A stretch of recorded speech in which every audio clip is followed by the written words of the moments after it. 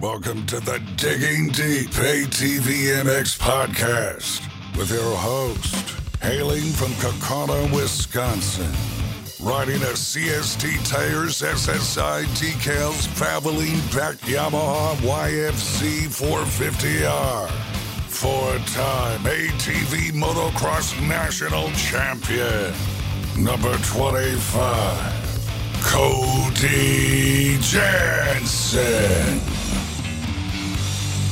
What's up, everybody? We're back. I'm your host, Cody Jansen. Welcome to episode 87 of the Digging Deep ATVMX podcast, presented by our title sponsor, CST Tires, in stock and available for purchase today at shop.csttires.com. This is our Briarcliff review show starring track owner Jeremy Osborne, Pro Class podium finisher Max Lindquist, Pro-Am and Pro Sport overall winner Aaron Salinas, and Impact Solutions Casey Greek will join us to help break down all the action from Ohio right here on the Digging Deep ATVMX podcast. Before dropping the gate on another race review podcast, shout out to all of our incredible partners. CST Tires, go to shop.csttires.com today. Yamaha, thanks to Blue Crew. Thanks to SSI Decals, DID Racing Chain, Namura Technologies, Bronco ATV and UTV Components, Impact Solutions, Launderville Steel Enterprises and Concrete Supply, the financial advice of the Haymauer Financial Group, Forworks Carbon, DP Brakes, Factory 43, Integrated Financial Concepts and their Safe to Race and Safe to Ride insurance programs, Binky's Forever ATC Museum, Blendzall Oil, the official oil choice of Digging Deep, Evans Waterless Power Sports Coolant, Walsh Racecraft, and Manscaped. Get 20% off and free shipping with code DiggingDeep20 at manscaped.com. Manscaped's signature line, the Performance Package 4.0, includes the new Lawnmower 4.0 electric trimmer that I rely on to help keep my beard on point, the best nose hair trimmer ever created, and an array of goodies like deodorant, boxer briefs, a travel bag, and more. So check out Manscaped. I wish I would have sooner, and get 20% off with free shipping by using code DiggingDeep20 at manscaped.com. So rad that Manscaped is investing in ATV racing as a longtime partner of Digging Deep. Help us keep them in the fold and involved in ATV racing by using our Digging Deep 20 code so they know you enjoy Digging Deep and what we're all about here. Support these great companies that support us, and for any products that fall through the cracks, click that Rocky Mountain ATVMC banner on our website to help us out. The 2022 season is here, but we both know you still need parts and gear. No matter what off-road gear parts you need, Rocky Mountain ATVMC has you covered. But before you buy, simply click that Rocky Mountain ATVMC banner on our website. By using our specific link, we get a percentage of what you buy on the back end, enabling you to help us out while purchasing the parts you need anyway. And did you know that you can buy OEM parts from Rocky Mountain ATVMC as well? Yep. Shipped conveniently right to your door. I've been using this over and over and over again on my Blue Crew YFZ 450R build, so you should too. Click that Rocky Mountain ATVMC banner at diggingdeepatvmx.com to help us out while satisfying all your gear and parts needs. And you can do the same with our Amazon widget. So same concept, simply click that Amazon logo on our homepage, purchase whatever your heart desires, and that will help us out down the road. We can't thank you enough for that. No new donors to shout out this week, but if you are interested in donating and hearing your name on the show, you can find the Patreon or Buy Me a Coffee donation links on our website. Major thanks to all who have donated. You guys freaking rock. Now, it's showtime. The 30-second board is up, it's sideways, and the gate is down. Time to dig deep. Let's go. All right, guys, we saw some incredible racing at Briarcliff this past weekend, so I've been anxiously awaiting this discussion here tonight. Joining me to help break down everything that happened in Ohio is a man that is just 2 points and 2 positions ahead of me in Digging Deep ATVMX Fantasy as we speak. Brought to you by Evans Waterless Power Sports Coolant. Upgrade to Evans now to avoid overheating and boil over next time you hit the track or trail. Use discount code DiggingDeep20 at checkout to save at evanscoolant.com. From Impact Solutions, say hello to Mr. Casey Greek. What's up, Casey? I'm closing the gap in ATVMX Fantasy, Casey. I'm making up ground. Hey, Cody. Thanks for having me back. Yeah, I'm losing ground by the race. I don't know. I've kind of just almost picked pretty much the same team all year. And I'm going backwards. So I've got to get some good motos in here in the next few races so I can get myself back up in that top 20. Hey, thank God I didn't have Brandon this past weekend because I think that buried about 80 teams from what I can calculate. So thankfully that wasn't me. But man, we saw some great racing in Ohio. How awesome is Briarcliff, Casey? A track truly built by ATV racers for ATV racers. It doesn't get much better than that. It's a awesome venue. So glad that the series is back going to Briarcliff. Yeah, for sure. I mean, and that's, it was exciting to be there and exciting, it's close for us for the shop. And I really enjoy the place. I enjoy the people. I just feel like, we're so welcome there. And that kind of is my impact moment of the day is, I wanted to talk about, the job the track crew does there, Jeremy, and then, having this press day where, we got to go to this really nice golf course and he had it like, it wasn't full catered like dinner and all that stuff, but there was, appetizers and drinks and a really nice like banquet hall, like to hang out in while you're waiting your turn to go in for your press day. And I just think that's huge. It really shows what he's willing to do for us. And that's the positive side of what he's bringing to our sport that we love so much. Absolutely. I mean, last year when he came on the show, he talked about it being his Super Bowl, right? And you can really tell that he goes the extra mile. I think it's kind of a perfect story of he got the opportunity to host a national in 2014 and waited 7 long years to get that opportunity again and made the most of it last year. And now is just doing it bigger and better this year. So I would have to believe, especially being in the Ohio Mecca that is, for ATV motocross, there's a lot of guys that come from that area. I would think that Briarcliff will be on the schedule for long into the future. So let's do this. Let's jump right into our conversation with track owner Jeremy Osborne. I think this is the perfect time for it, as you just mentioned it there. And we'll talk about the weekend that he calls his Super Bowl, and then we'll come back and get into the racing action. So stay tuned. All right, guys, stoked to talk to this guy right out of the gate on this Briarcliff review episode brought to you by Blendzall, the oil choice of the Digging Deep ATVMX podcast. To learn more about Blendzall's rich history or to shop Blendzall's full line of racing lubricants, visit blendzall.com and follow Blendzall on Instagram. Joining us after hosting an ATV National for the 3rd time, it's my honor to introduce the owner of Briarcliff himself, Mr. Jeremy Osborne. Sir, welcome back to Digging Deep and congrats on being awarded another ATV Motocross National at Briarcliff, what you called your Super Bowl last time you joined us here on Digging Deep. Yeah, thank you for having me back on. It was a great event. It really, I think it went pretty well. We, little glitches obviously, but we're very proud of that event. We'll keep trying to build it and make it better each year. And we're just super appreciative that the riders are choosing to come back to Briarcliff. Oh, hell yeah. I think people love going there. And I've heard nothing but good things about the event since the weekend, Jeremy. I'm hearing that, track prep was mint and promotion was killer, like always. Fun activities like you guys always put together. And overall, just an awesome event. You go the extra mile and it shows, buddy. It really does. Well, thank you. We definitely try to do 100%. I make notes of things that I don't feel like went well, and I try to work on them. One of these days, we're going to put a cell tower up out there because there's a few things we cannot control to a certain point, but the things we can control, we focus on those. And the little off track things, I absolutely love Saturday night. That the pit quad stuff.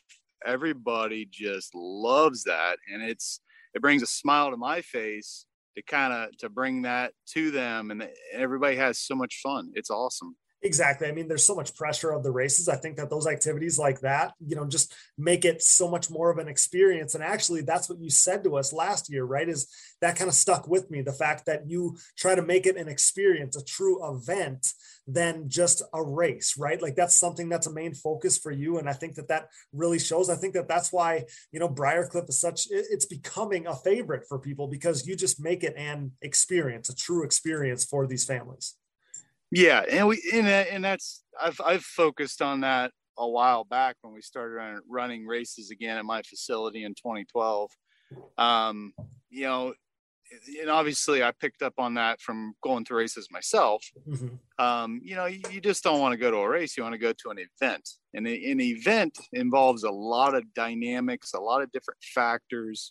you don't always hit it, but you try to make things just a little more fun. You know, you still have your seriousness, you still have the racing, you still have the normal stuff, but add in the little fun one-off things and make it something that people want to come back and do again, you know? Exactly. I think that is just something that these families enjoy so much and really look forward to. And I think that was reflected in the numbers, right? I heard the numbers were really big. How big were they? Give us a little update on that. Well, I had, you know, I have these periods or spells when I'm on the radio because you hear so much radio chatter. I could have sworn I heard a number Saturday morning, but I was wrong. I posted it and it was wrong. The actual number of entries was 631. Okay. After we had some refunds prior to practice and some people that couldn't make it, it would have been somewhere around 638 or something, but 631, which is about 51-49 or something higher than our first race in 14, our first national. So it's a big race. A lot of people, tons of spectators like we normally get. I designated about 2 acres of parking under the power lines where people don't really want to park their rigs anyway. Okay. For spectator parking, I probably could have done about double. Oh, really? Okay. Awesome. I think I could add about 10 acres of parking and I still wouldn't feel like we are swimming in parking. It never ends. I don't think we could have enough parking ever. That's awesome though. And that stuck with me last year, Jeremy, was seeing the photos of all the spectators, which is so cool. And, you know, that area, the Ohio area is such a mecca for quads. It's such a hotbed for quads. And I think that, you know, just having a race at Briarcliff and all the fans, all the people love it. I think that's just it's the perfect location for people to come and watch it. And I don't know, maybe you can touch on this, what promotion you do, but man, like people come out in droves for this event. And I think obviously that bodes well going forward for, you know, to expect Briarcliff Nationals, ATV Nationals year after year here going forward. Well, we do a few different levels of promotion. The easiest one's social media. It don't cost hardly anything to do social media posts and make flyers up and post those. And then we also actually print our ATV series poster.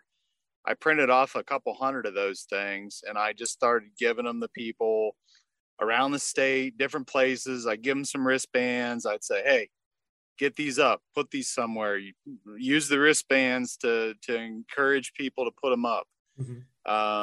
We do that. We do radio ads. So my local radio station reaches about an hour around the track.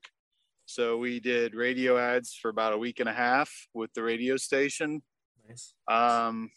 Yeah, I don't know. Just that to me seems like a good formula. We've used that a couple times now, and that seems to work well with the ATV off-road community that we have.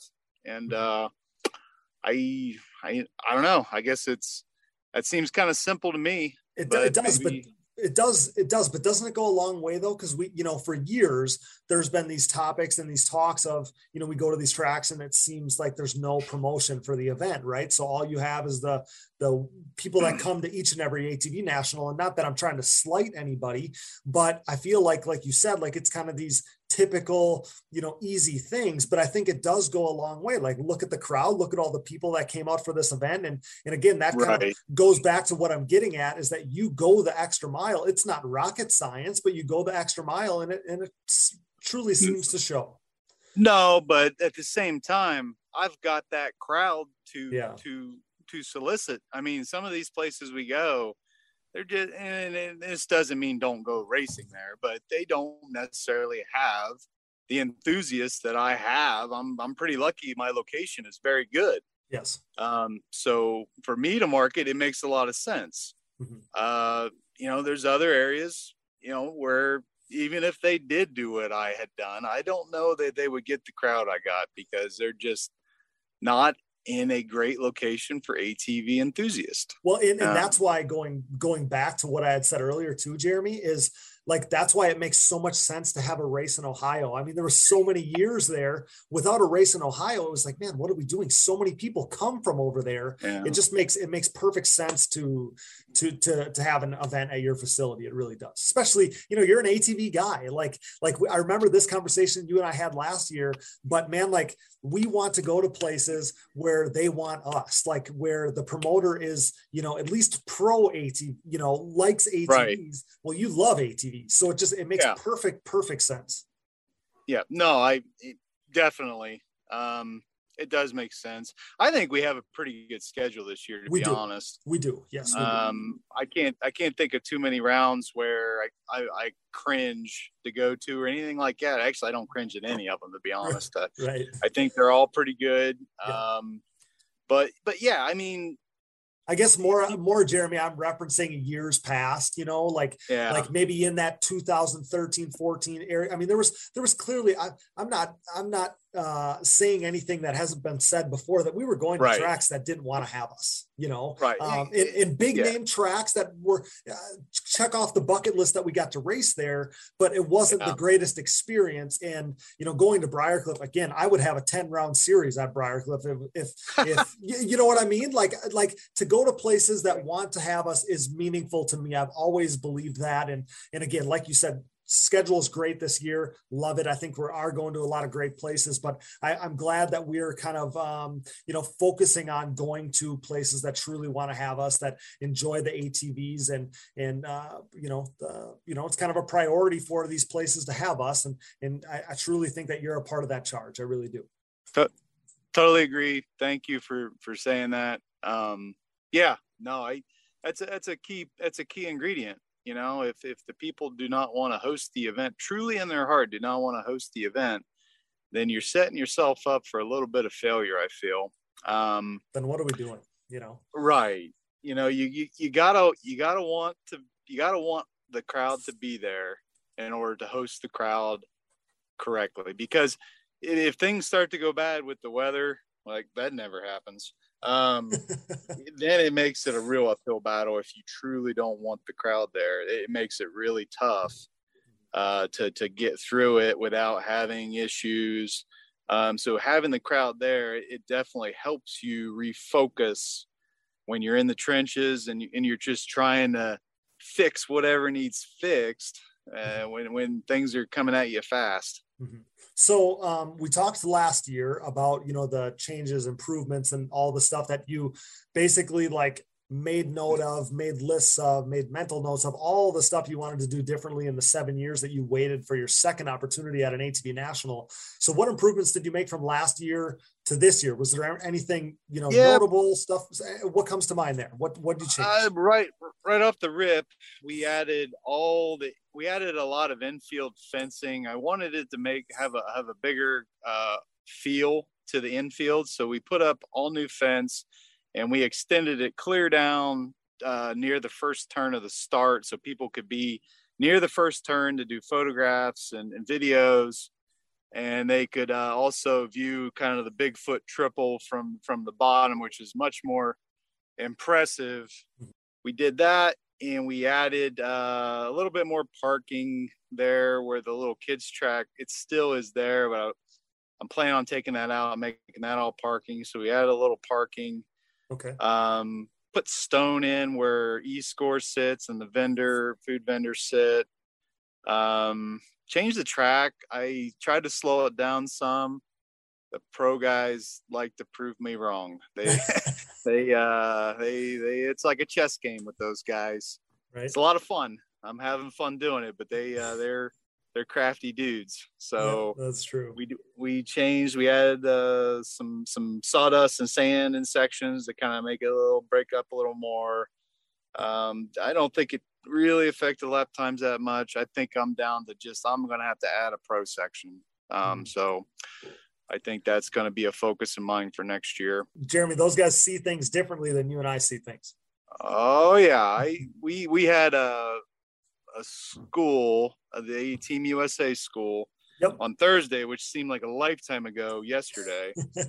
But during that school, I picked their brains, and they just It's like, okay, I'll do this. And they're like, all right, well, we'll do this. And then you just back and forth change things until I guess I gotta, and the hard part is it's just not all about the pros. I mean, you want them to be happy, but you also got a ton of amateurs that have to race the track too. Right. So it's a balancing act, and it's very tough to balance CVT 70s, 90s, and 450s, and then amateurs and pros and pro-ams. And so you got to just kind of know in your heart that you're doing the right thing for the better of the group, and not just the 16 or so fastest ATV racers on the planet. Exactly. You know what, Jeremy, I think you did a hell of a job. I think just about everybody would agree with me. Man, awesome racing all weekend. Awesome place that you have. And man, just can't wait to continue to go to your race in the future here. So before we get you out of here, can we talk about WMX for a second? Your daughter, Kinsey Osborne, put the ATV racing world on notice at the season opener and has never looked back. 4 overall wins since then for the rookie, back-to-back wins after another W this past weekend. And the title is coming into focus now, Jeremy. Yeah. If my math is correct, and I looked at this like 20 million times, sure, because I didn't want to be wrong. Yeah. But I believe we might be 1 win away if I'm doing my drops right and everything. Okay. But that we're not focused on that. We got pole hole shots, run clean laps, and if it happens, it happens. Well, she's been on an absolute tear. So getting hole shots and running clean laps is what she's been doing like it's her job.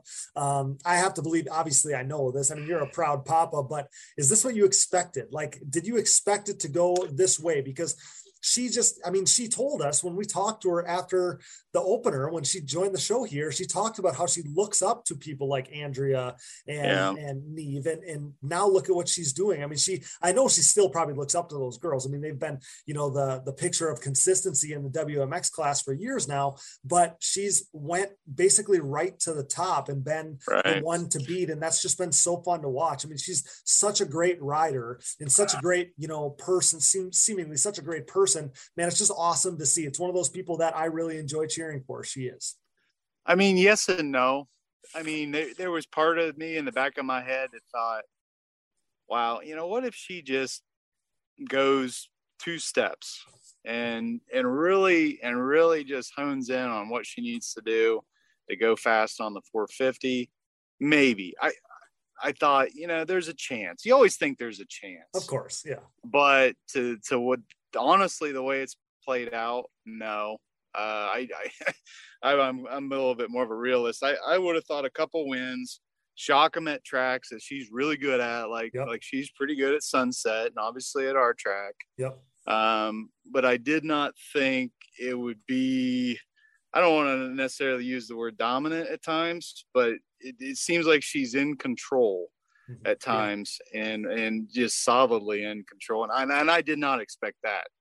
I did not expect that at all. It's been so fun to watch. It was at High Point, I believe, when I listened to Rodney, say that she's on her way to being one of the greats. And I had to agree with him, right? Like some of the stuff that we've seen right from the rip, because this is the thing is, and this because you've been a part of this, all the great, phenomenal promotion of the WMX class and all the great things that you guys are doing. I think I talk on a lot of these shows about all the great stuff you guys are doing. And I love to see that. And these girls deserve that. But the quality of the WMX class is really good. Like, especially that, that top 3 that Kinsey is now a part of, they're slaying it. And for her to jump in there and do as well as she's done has been awesome to see. But the quality of the class is great. And then everything that you guys are doing, Jeremy, to promote that class going forward, and the girls 15 plus class and those younger classes, schoolgirl, all that stuff. I mean, we talk about it all the time, but all of that is just going to continue to make the WMX class better and better, because you guys are planting seeds that are going to be fruitful for years to come. And I love to see that. I think once Natalie Jackson and Livy Joyner and Plaza, Lillian Plaza for sure. She looks like I guess if there is a Kinsey in making or whatever, she's better than that. She's really fast. And Natalie is super fast. Natalie's doing things on her 250 that Kinsey didn't necessarily do on a 250. Sure. I mean, she looks good. And I think once those girls graduate and get to when they're 16 and get a run WMX, yep. Look out. You're going to, I mean, and if we still have a current lineup that we have mixed in with that, it's going to be over the top. It's going to be almost like the old days of Pro-Am in a way. You know, you're going to have that level of anticipation, like who's going to grab the whole shot, who's going to run out front, who's going to challenge. And it's cool. It's cool to see that it could potentially get to that point. I love it. I really do. I think, you know, I've talked myself blue in the face about, I hated when those younger up and coming girls didn't have something to necessarily look forward to. And the building up of these classes has completely flipped that 180. So I absolutely love that. And it's awesome. Like, that riders like Kinsey and Natalie Jackson, these girls up and coming, have that to look forward to. And that's, you know, thanks to you guys. And, you know, Andrea Berger's been at the front of that pack and you know, just doing all that she can. And like you have to make that class and those classes the best that they can be. So I love to see that.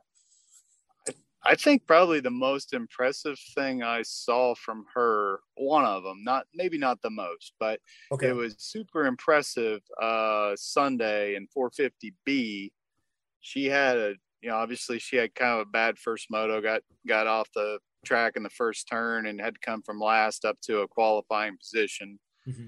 And then in the second moto, she was all the way outside, which isn't necessarily the best gate pick in the world at my place. Right. And she somehow weaseled her way into about a 6th, 7th place start on a full gate and then pushed to 4th and then was pressuring the heck out of, I think it was Braden Orr for 3rd.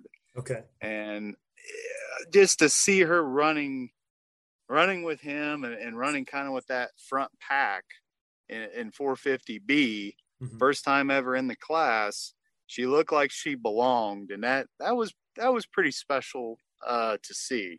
I mean, honestly, it was pretty cool. I liked it. I think so too. When I saw that as well, I was like, man, like she is on it. And to think that this is her first year racing a 450. I mean, to think that this is the baseline, just awesome to think about what this could be going forward. So I love to see it.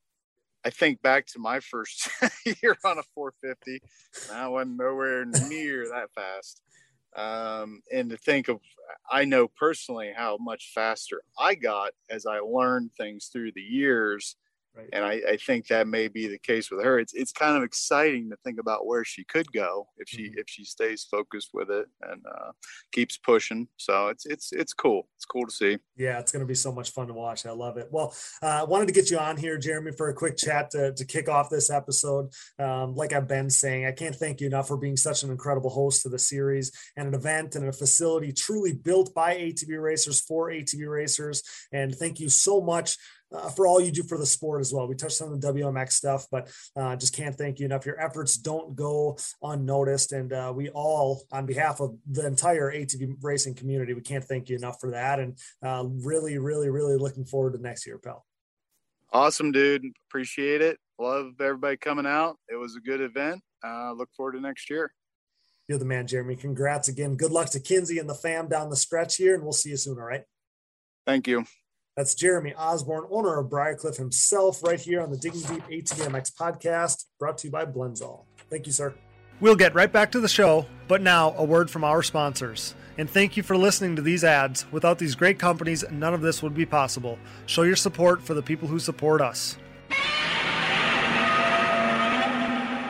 We used to speak of a CST takeover, but now 2022 is the year of CST supremacy. CST's Pulse MXR tires are the choice of Joel Hetrick, Jeffrey Rastrelli, and Nick Janusa, meaning CST tire riders are in contention for Pro Class wins and a possible podium sweep every time they hit the racetrack. CST tires are also the official tire choice of the Digging Deep ATVMX podcast, but you already knew that. I, your host Cody Jansen, helped pioneer the CST takeover with Pulse MXR fronts and white label soft compound rears on my way to back-to-back national championships and a Pro Sport podium to cap off the 2021 season.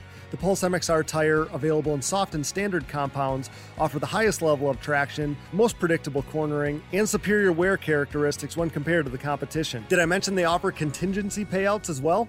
Visit shop.CST Tires to join the CST takeover today or prepare to be beat by someone who did. Joel Hetrick, Jeffrey Rastrelli, Nick Janusa, myself, and so many more believe and trust in CST Tires. Do you? You already know we're Team Blue Crew now more than ever here at the Digging Deep ATVMX podcast. And whether it's 8-time and reigning ATVMX Pro Class National Champion Chad Wienen, who with his next championship will become the winningest champion in ATV motocross history, or 7-time and current XC1 Pro ATV GNCC National Champion Walker Fowler, who is now tied for second all-time in titles won, it's clear the podium-proven Yamaha YFZ 450R is the winning choice of sport ATVs. This continued and unprecedented success for the Yamaha YFZ 450R, its unrivaled quality and performance, and the undisputable fact that Yamaha is the leading OEM supporter of ATV racing has resulted in an ever-growing Yamaha takeover within the sport quad market. Best yet, Yamaha's Blue Crew Racer Support Program is back and stronger than ever here in 2022, meaning Yamaha riders will once again cash in on payouts and prize opportunities, including a chance to win a brand new YFZ 450R. For more info, head over to YamahaBlueCrew.com, follow them at Yamaha Outdoors on social media, and check out Yamaha's full proven off-road lineup at YamahaOutdoors.com today. SSI Decals is a name synonymous with ATV racing, synonymous with big-time success, and absolutely synonymous with the best-looking decals around. An offshoot of their parent company that was established in 1947, SSI first took shape from owner Ian Harris's passion for ATVs. With what started as just making numbers and decals for riders like Chad Wienen, the company quickly took off, and today you couldn't imagine ATV motocross without SSI decals. The graphics maker and designer now supports all the top teams in ATV motocross, as well as teams and riders racing GNCC, Work Series, Pro Motocross and Supercross, Canadian Pro Motocross, short course off-road trucks, UTVs, snowcross, and, oh yeah, 6-time world champion top fuel drag racer Clay Milliken. No project is too big or too small for SSI Decals, making your identity stick with championship level graphics.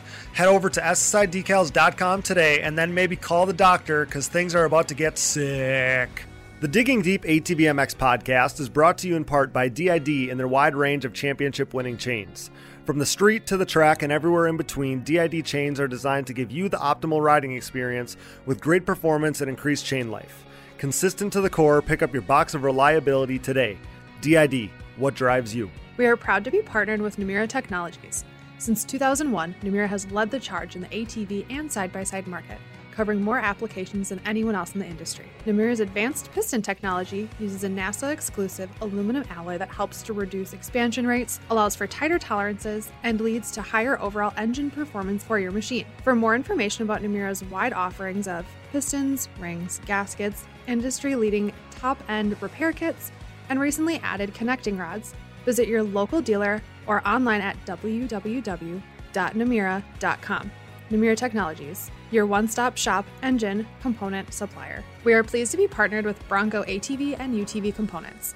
Bronco has been an industry leader in replacement hard parts and accessories for all makes and models for over 15 years. With a catalog that includes a full line of electrical components, engine internals and cylinders, shock and suspension parts, winches, clutch kits, valves, carb kits, bearing kits, and drive chain parts, Bronco is your hard parts source for whatever you need, for whatever you ride. Available exclusively through distributors around the world, visit your local dealer or online at broncoatv.com. Forworks Carbon's innovative lightweight products include top-notch seat covers, carbon fiber and plastic hoods, gas tank covers, exhaust shields, shock guards, and much more. Whether you have an ATV, UTV, or snowmobile, Forworks has the goodies that will improve your ride and make you salivate. We trust Forworks for increased function and a sexier look, and you should too. Forworks Carbon, always working hard to bring high quality and innovative parts to the market. Check them out today at fwcarbon.com. All right, back here with Casey Greek on the Digging Deep ATVMX podcast. Great to hear from Jeremy there. So grateful to have a promoter and an enthusiast like him as part of our series. But Casey, you already kind of kicked off our Impact Solutions Impact Moment segment where we highlight something good and positive happening in ATV motocross. And I was going to ask you what you had. You talked about Briarcliff and everything that Jeremy does for the series, puts on an awesome event, all those things, going the extra mile. What I want to touch on for my impact moment, little more somber than yours, but the Marshall family is a family from right here in Wisconsin, kind of near me, not that far from where Brooks' family is kind of from. And they're competing in the Nationals this year. And in the days kind of following the Sunset Ridge National, the wife and mother of the family, Brianna Marshall, passed away unexpectedly following that national event in between nationals there. The good and positive part of this is riders like WMX champ Andrea Berger gave her well wishes for the family on the podium, and the family did go to Briarcliff. I was happy to see that. I think gives some normalcy to the family, and I just think that this is another testament to how amazing the race family is, Casey. So on behalf of Digging Deep, we want to wish our deepest sympathies to Aaron Marshall and the Marshall family during this difficult time. But we've touched on this so many times, and this is something that this segment has really turned into. This is just such a big racing family. Big ATV motocross is just a big family. And, we kind of band together. And I think that this was just another perfect representation of that. Definitely heavy hearts for them. And, it's always rough, to have a passing or anyone that's part of our family here and that kind of stuff. But, it's always cool to see how well this family that we call ATV motocross comes together. So it's very impactful. As we've talked about, Abby and, the stuff that she's going through and just so many different people that, we see in this sport that we do. So that's unfortunate for sure. Yeah, we're thinking about them. We'll continue to think about them. But you touched on Abby there. I just received yesterday something special for Abby, so it's going to go out this week. I know that they're avid listeners to the show here. So we got something special on the way this week for Abby. I'm so proud, so happy with the progress. We saw that video, Casey. You sent it to me last week, and so did her father. But she's slaying it, right? From what we're seeing, man, she's tough as nails. She's a lot tougher than you or I. Yeah, she is incredible. And I mean, for her to be doing what she's doing already, I mean, I feel like she's going to end up 100%. Mm-hmm. And just, what a stud and just cool, I mean, not cool that she got hurt, but cool to see someone that's willing to work and drive herself that hard. And I mean, I think, I talk to her dad often, and I think she's blowing his mind. Mm-hmm. I think so it's pretty cool to see. I think so too. You know what? Everything happens for a reason. I'm a true believer in that. And this is just going to be an opportunity for her to prove everything that she's capable of to herself. And it's a good representation for people to kind of see anything is possible. Anything that you set your mind to, dedication, hard work, anything is possible. So no great way to segue from that, though I did see Aaron Marshall mention how beautiful the sunsets have been recently, and he credited his wife for that, kind of tying things up with the Marshall family there. And maybe she was looking down over the weekend at Briarcliff as well, Casey, because on Saturday, at least, man, it looked picture perfect. The track looked amazing, looked like a beautiful day, big crowd. Everything just looked perfect at Briarcliff. Like I said, especially on Saturday. Yeah, what an awesome day. I mean, yeah, we got the unfortunate rain that's been haunting us all season long. But the track crew did an awesome job with that. They had the track rolled in really tight, and it ended up coming around, and we had a pretty good racetrack for Sunday. But yeah, beautiful day. The spectator crowd, I thought was great. I know the entries. I seen Jeremy posted something last night. One of the largest events we've had in quite some time. Okay, and I think it goes to show, by promoting the races and advertising in the right places and putting that little extra effort in is why he got, the entries and the spectators that he did. Well, and the extra stuff he does, right? The pit bike race and just all the special events he does for the families and stuff like that. I think that impacts that as well. You kind of want to make it an experience. And he told us last year, he told us on the show that's important to him. It's not just a race. It's an event. It's a spectacle. So that truly shows there. So getting into the racing then, Casey, the track was fastest in that first time session in the morning there. The first time qualifier was fastest. So the second session, we basically saw no changes to the order, an order which saw Hetrick take the top spot over Hogue, Bryce Ford, Nick Janusa, and Wienen. Did you have any major takeaways from the morning qualifying there, Casey? Yeah, I mean, really for me, it was Chad in fifth. unusual. That's not normal for him. He's usually obviously 1 or 2 in qualifying. Brandon was riding really good. Bryce Ford was riding good. And then, Nick's starting to show like his qualifying speeds coming back, and he's getting himself in those positions early in qualifying. And I think that's pretty standout-ish of, those guys. And it was just kind of odd with Chad. I mean, to be fifth, I know the track's not necessarily say his style, but he can usually squeak out a second at least when it's not his style. So I think it set us up for an awesome day of racing with a lot of unknowns, where normally we're just so set on, okay, we know what's going to go on. And obviously we've seen that, going to the first moto. Yeah. Obviously, when you see Chad in fifth, that's very uncharacteristic. Like you said, that's not something that we normally see. I think that we would see him come out in that second session and really make a push, right? But I think maybe the track wasn't conducive to that or whatever. And then, like you said, there's a couple of the other 2 things that stood out to me was Hogue. Brandon has become a guy that's put himself at the top week in and week out, at least in recent weeks. So that's been impressive. This is a trend at this point, not just a blip on the radar. And then, like you said, Nick Janusa is figuring out this qualifying thing. He really is. So that's impressive to see for him. He's really rounding a corner. Okay. So then moving on to the races then, Casey. So we know how incredibly dominant Joel Hetrick is on these hard packed racetracks. So I think that everyone knew how the opening moto was probably going to go once Joel Hetrick ripped the whole shot in Moto 1 on Saturday. Yeah, for sure. I mean, he was rolling, and even like his qualifying time, I mean, I seen him ride there before, and I did lap times on him, and so I kind of knew where we were going to be lap time wise. And from the last time I did lap times on him to, this weekend, I mean, he dropped almost 3 seconds, and it just being down in the mechanics area, during and just watching how fast those guys are coming by us and the aggression that they're putting into, just this huge wall jump.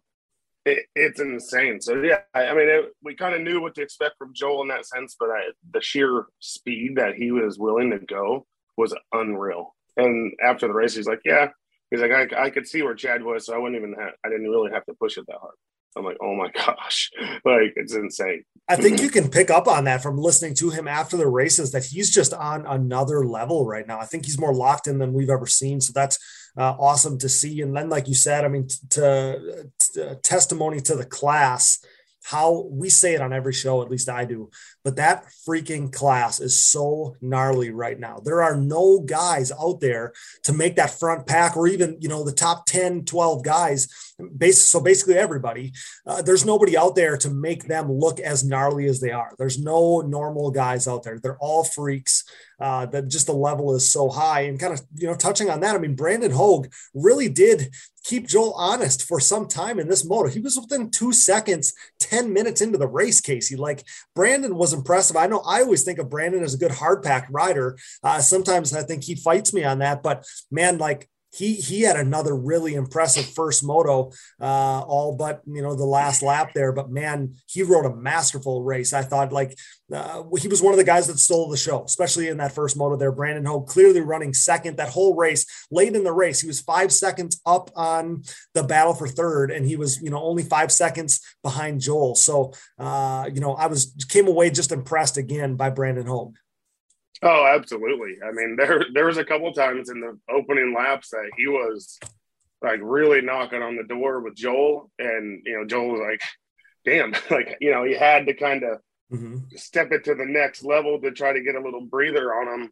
And I talked to Joel. We had breakfast Sunday morning, kind of just sitting there by the little cafe at Briarcliff and just talking, kind of recapping the day. And he's like, man, he was rolling. And there's no doubt. I mean, Brandon rides the hard pack tracks really well.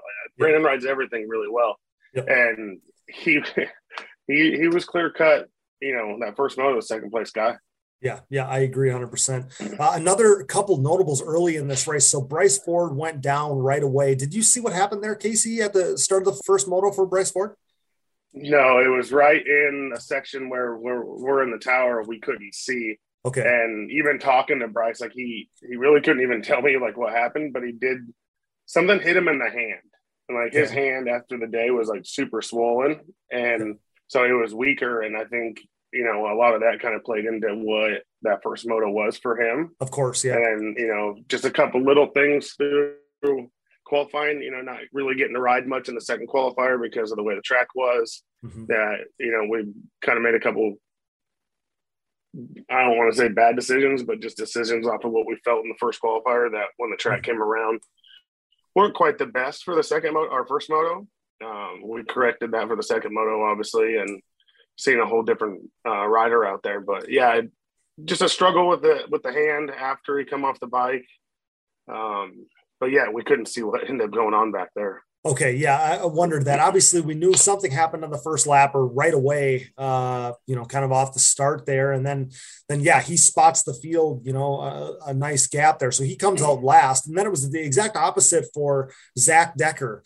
He started nearly at the front of this thing and ran in the top 5 for a good portion of this race. So it was a good showing in that first moto for the rookie early in this one, Casey.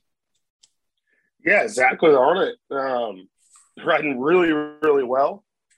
And looked like one of the seasoned veterans out there. I mean, it's just, you know, put himself in good position. You know, he lost a couple positions to like really good guys, but he was battling for those positions and fighting tooth and nail. I mean, him and Australia and him and Nick, they went back and forth, you know, with each other and made for a great race. So stoked to see the rookie, you know, put himself in the position that he expects to be in. And we all know Zach is fast, and it's just, you know, minimizing some of the little mistakes and little things, you know, in his rookie year. And he's going to be a key player in this, you know, top, you know, guys, you know, week in, week out. Yeah, he's going to fit in there for sure. And when you just look at the results sheet and see 6th next to his name, I mean, that pops. Like, that's impressive in this class right now. So now to the fun stuff, Casey. So Max Lindquist stole the show for me, or at least in this moto he did. He ran in the top 3 throughout, but around halfway is when you start to notice he's really racing Chad Wienen and countering his every move, keeping him at bay. What were you seeing there from Max Lindquist, man? I just lap after lap after lap, he was able to ward off Chad, and it just impressed me beyond words, really. I was at a loss of words for seeing what Max Lindquist did on Saturday in that first moto. So impressed by him. Yeah, for sure. It was a great race. He gave Chad everything Chad could handle.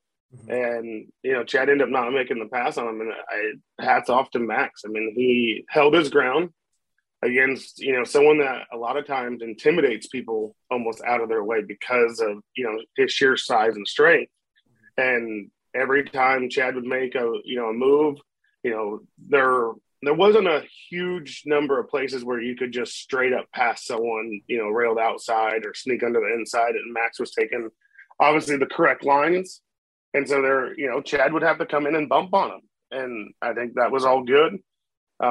He wasn't just straight up, you know, trying to T-bone them or get desperate by any means. And some of these corners where they were kind of bumping are really fast. And so I think, you know, obviously Chad's smart enough that he knows, you know, I'm not going to just go in there and smash him in that because we're both going to end up down. And instead of it being a 4th place this moto, it's going to be a 6th or 7th place to this moto or something like that and lose even more points. So Chad, you know, tried to make the move and Max could counter it. And, you know, that kind of shows you what we got with these guys is Max ain't going to roll over for Chad. Bryce isn't going to roll over for Chad. Australia's not going to roll over. They're all mentally very strong in what they want to do and push, you know, to get these guys in there. So very proud of Max. Absolutely. Absolutely. I posted during the moto on our play-by-play on Facebook, how headstrong is Max Lindquist, because it's truly remarkable to think about all the pressure he was under, to think about the bumping from Chad. And obviously, like you said, nothing egregious. This is truly racing. But when you have Chad Wienen bumping you, like, you know, like, let's go.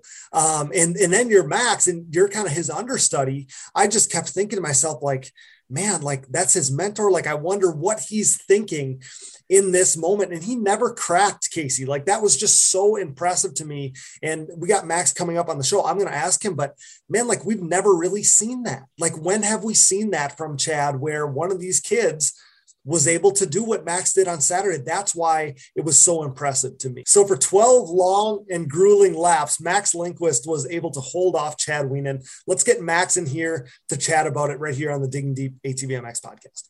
All right, guys, this young star might have shined brighter than anyone at Briarcliff. Brought to you by DID Racing Chain and their 520 ATV2 X-Ring chain. Pick up an ATV2 chain today at your local dealer or wherever DID chains are sold. Welcome back your third place podium finisher in Ohio, second year pro, Mr. Max Lindquist. What's up, buddy? Welcome back to the show. Hey, Cody. Good to hear from you. Good to be back. Appreciate it. And just, sitting here after a pretty solid weekend, I'd say.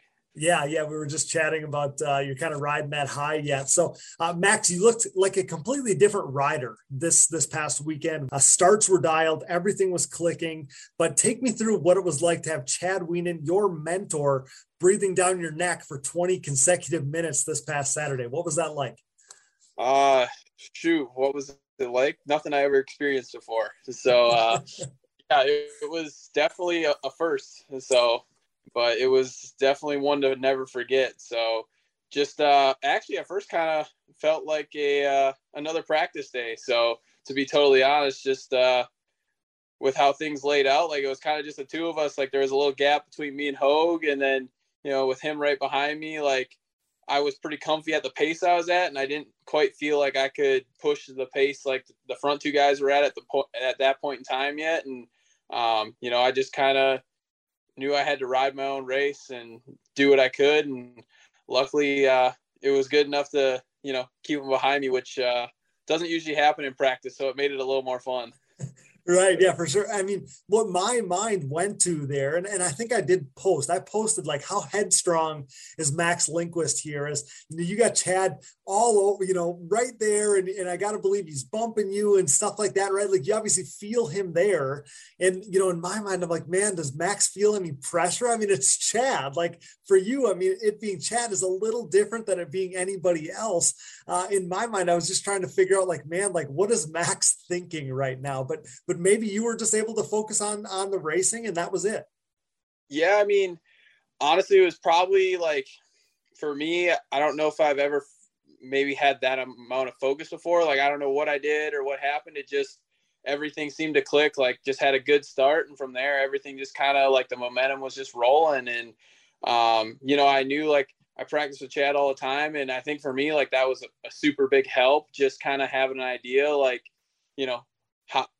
where he likes to make his moves and kind of used to like having him knocking on the door. So, I mean, to be totally honest, I guess I didn't necessarily expect to stay in front of him for all 20 minutes. Like I all of a sudden started surprised at myself. Like, okay, like obviously the pace is pretty good. And from there, I just knew like, we've practiced, day in and day out, and like always know, just keep my head forward and keep pushing. And I just, that's all I kept doing was just kept thinking about my marks and what I was doing. And it just seemed to pay off. So I honestly definitely surprised myself with that ride right there. That's awesome. And somebody asked me what I thought of what you did in that first moto on Saturday. And my response was, I think that's what makes the best of the best the best, like you were able to kind of just go into hyper focus mode and not think too much about what was going on or who it was or kind of the magnitude of the moment, when I think lesser people, I mean, I would have been totally in my head. So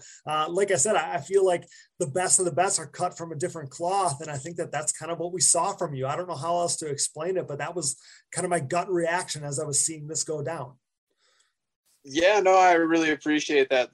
That's awesome to hear. And I mean, for me, that's just kind of how it worked out. Like, I guess I knew it was Chad, and I kind of knew like just to, watch my insides, but at the same time, like I didn't really want to ride too protective. And I just kind of knew like, if I was fast enough and I hit my marks, like I knew it was a hard track to pass on. And like, I knew I was rolling pretty good, and I just, made sure to keep my head forward and stay calm. And, it all just started to work out. And as the time went, like I started getting tired. And I'm like, oh man, like I knew he was pushing for a mistake. And, I had a couple little bobbles, but nothing real bad. And, as the moto went, the pressure started to build, and, start to throw in a tire every now and then. And I'm like, oh boy.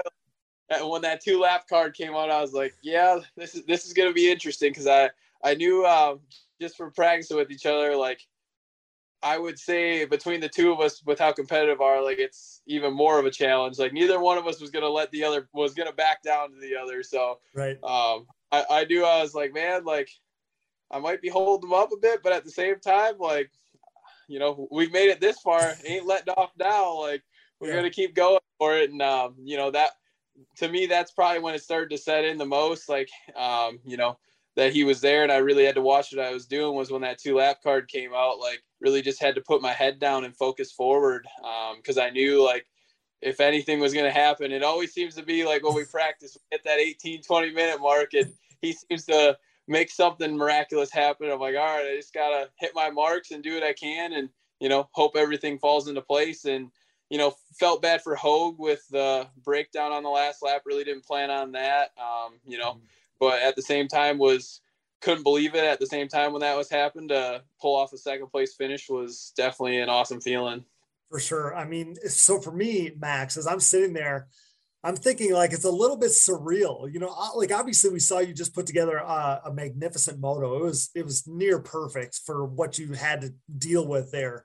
But when's the last time that we saw, you know, a younger guy in the pro class do that to Chad? So in my mind, I'm like, man, I don't know, that it's been a long time since we saw something like that. So given those circumstances, I mean, we saw stuff like Daytona and whatever, but that was just a little bit different circumstances there. So that's what kind of stood out to me. That's what was surreal for me. Okay. So you never give up the control of that position then, right? So you inherit second there on the last lap. You mentioned Brandon Hogue.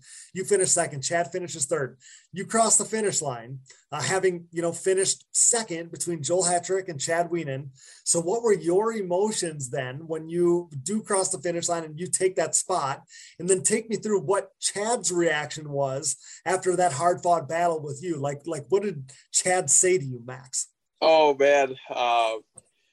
I was pumped, you know, that was, I couldn't believe it. I couldn't believe I just did that kind of moment. And, you know, I got a high five. We rolled back to the trailer and, you know, I was sky high, you know, it was awesome. And for him, I think it was you know, a hard one to swallow, but, props to him, you know, came over and, gave me a hug and, you know, said congrats. And, you know, I think he made it pretty clear he didn't plan on that happen again, but, you know, he was pretty cool about it. So props to him for coming over and, you know, definitely made my day.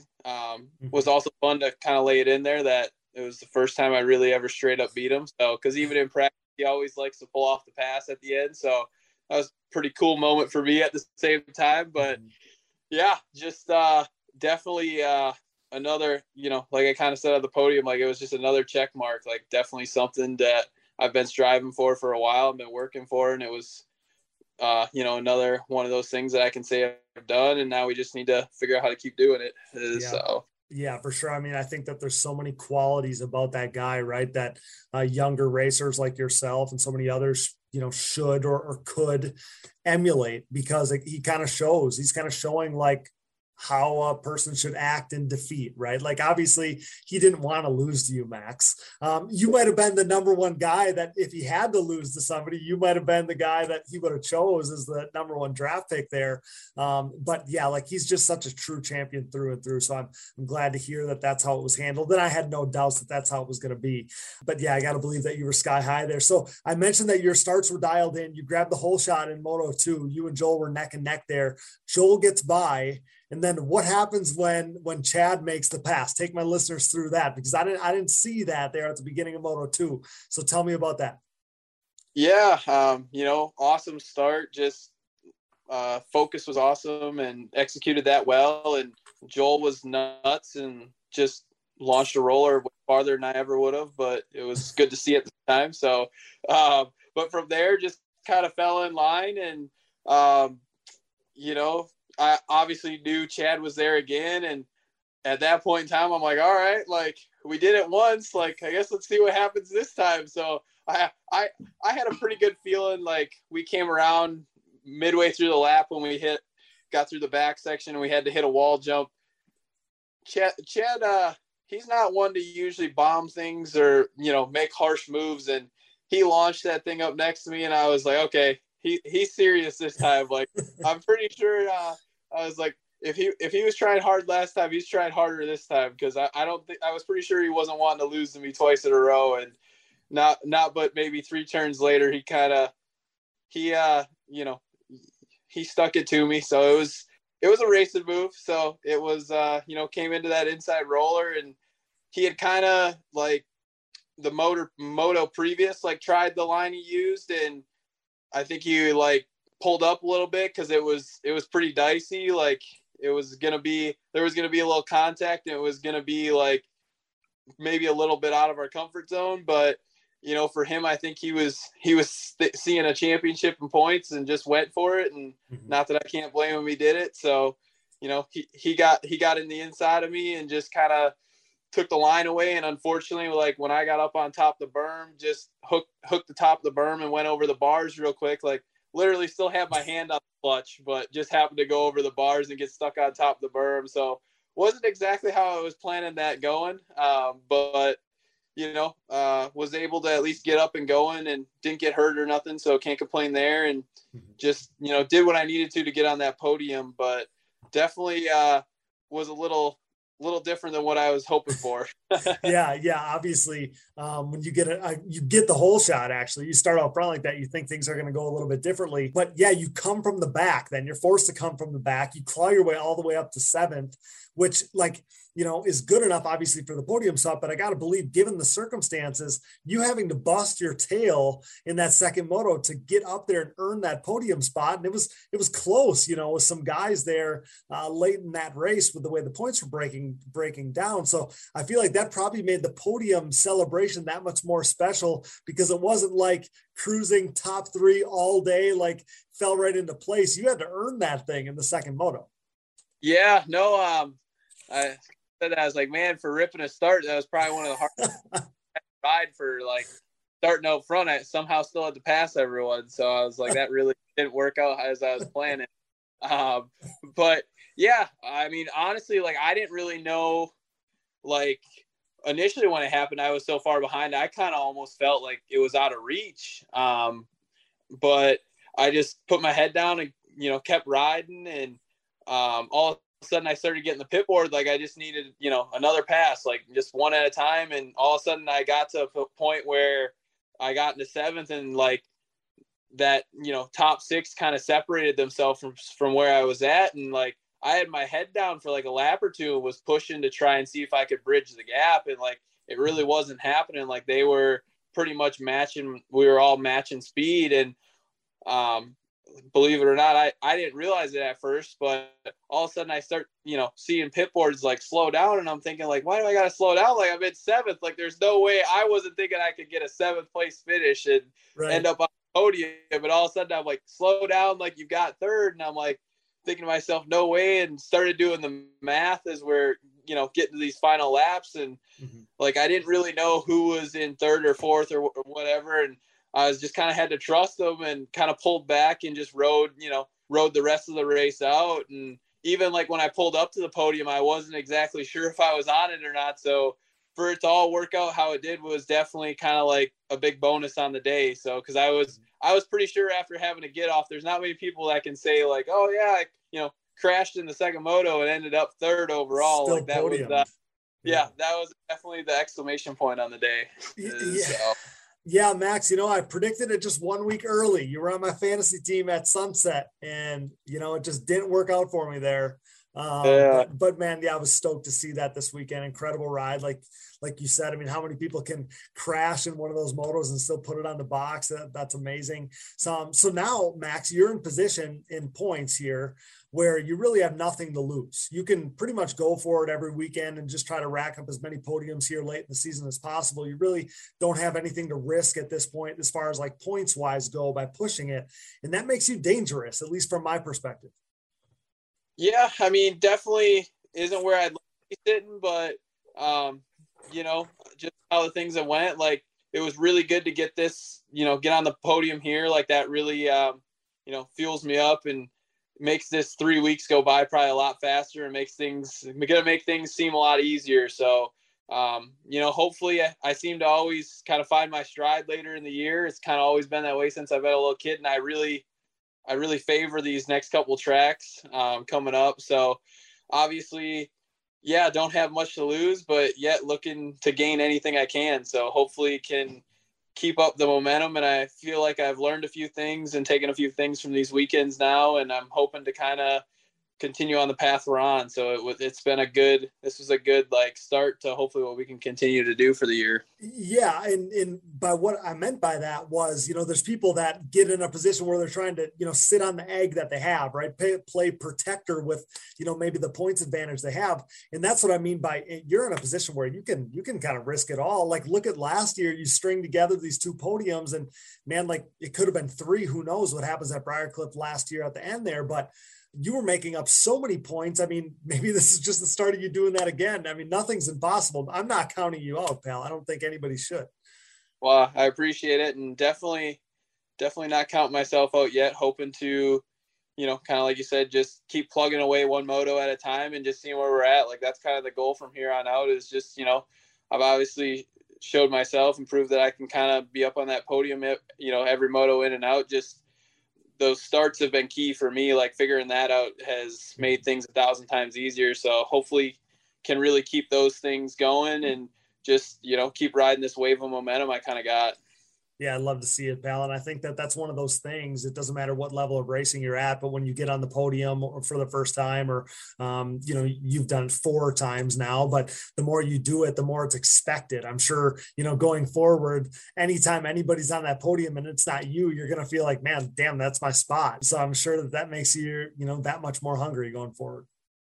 Yeah, definitely, fuels the fire. And just, also at the same time, like it was a well-needed break. I felt like it was something that, had been putting in the work for a while and just had some weird things going on. And it was definitely, a weight off the shoulders, especially at this race. Like this was not a race I wanted to necessarily come back to, I'd say, like just with how things that went in the year past, like coming into this race, like I really came in just like, oh man, if I get out of here with, a top 5 or just leaving healthy, like would be a good step in the right direction after how things went last year. And it was definitely a total 180 turn of events for me. So, with all that happening, it was definitely very rewarding and definitely going to take that one and, keep the highs and hopefully continue rolling with it. Yeah. The performance this year was a light year away from that broken collarbone last year that you experienced at Briarcliff. So yeah, night and day difference, pal. But yeah, that's awesome. I love to hear it. And pal, I gotta obviously wish you congratulations on an incredible job this weekend. It was awesome to see. So you have an extra week off here in between races. What do you have planned for that? I know you have a riding school. We touched on that before we hit record on this thing. Do you have any other special plans? Anything special going on with the extra week in between races here? Yeah, I mean, riding schools, doing the same old working out, and actually hoping to got some plans here to head down and see Mr. Chris Hunt and hopefully check in on Mr. Mike Allred and see how him and his family are doing after his little get off there. So hoping to go see him and kind of see how he's doing and, maybe give him something to do for a little bit. So hoping to go see them guys and check in with them and hopefully have a good time while we're at it. Nice. I like to hear it. Grind time. I dig it. Max, congrats on your 4th career pro class podium. We won't soon forget what a ride you had on Saturday. Enjoy it, pal. We're proud of you. Appreciate it. Thank you, Cody. Briarcliff podium finisher Max Lindquist right here on the Digging Deep ATVMX podcast, brought to you by DID Racing Chain, the 520 ATV2 X-Ring Chain. Thanks, pal. As the #1 podcast in ATV racing, it's only right that we partner with the industry leaders in suspension tuning. Insert Impact Solutions. Impact Solutions is a full-service ATV and side-by-side suspension center specializing in the revalving and service of your motocross and off-road suspension. With over 25 years of elite-level knowledge, experience, and testing with riders of all ages and ability levels, Casey Greek, Jay Goebel, and the Impact crew strive to exceed clients' expectations for service and setup. Impact Solutions is the official Elka Suspension Service Center of the United States, offering unmatched product knowledge and experience. Whether you're in need of service, parts, warranty, sales, or technical support, Impact Solutions has you covered. Head over to impactsolutionsatv.com or give them a call today. We interrupt this program for a special news bulletin. The following message is brought to you by Manscaped.com. The Manscaped engineering team has outdone themselves this time, creating the Lawnmower 4.0 trimmer, now available for purchase in the US and Canada. Join over 2 million men worldwide who trust Manscaped, an official sponsor of the Digging Deep ATV MX podcast, with this exclusive offer of 20% off and free worldwide shipping with code DIGGINGDEEP20 at manscaped.com. I'm one of the first people to try the new 4.0 and I am blown away. This thing is next level. What sets this trimmer apart from all the rest? The Lawnmower 4.0 gives you the ability to turn the LED spotlight on and off when needed for a more precise shave. It features a new multi-functioning on-off switch with travel lock for those of us who like to travel. And my favorite, the new trimmer allows you to customize your trim with 4 different guard lengths, an upgrade from its predecessor that only featured 2. If you're listening, you know that good tools are a must, so wait no more to get the best tools for the job. Get 20% off and free shipping with code DIGGINGDEEP20 at manscaped.com.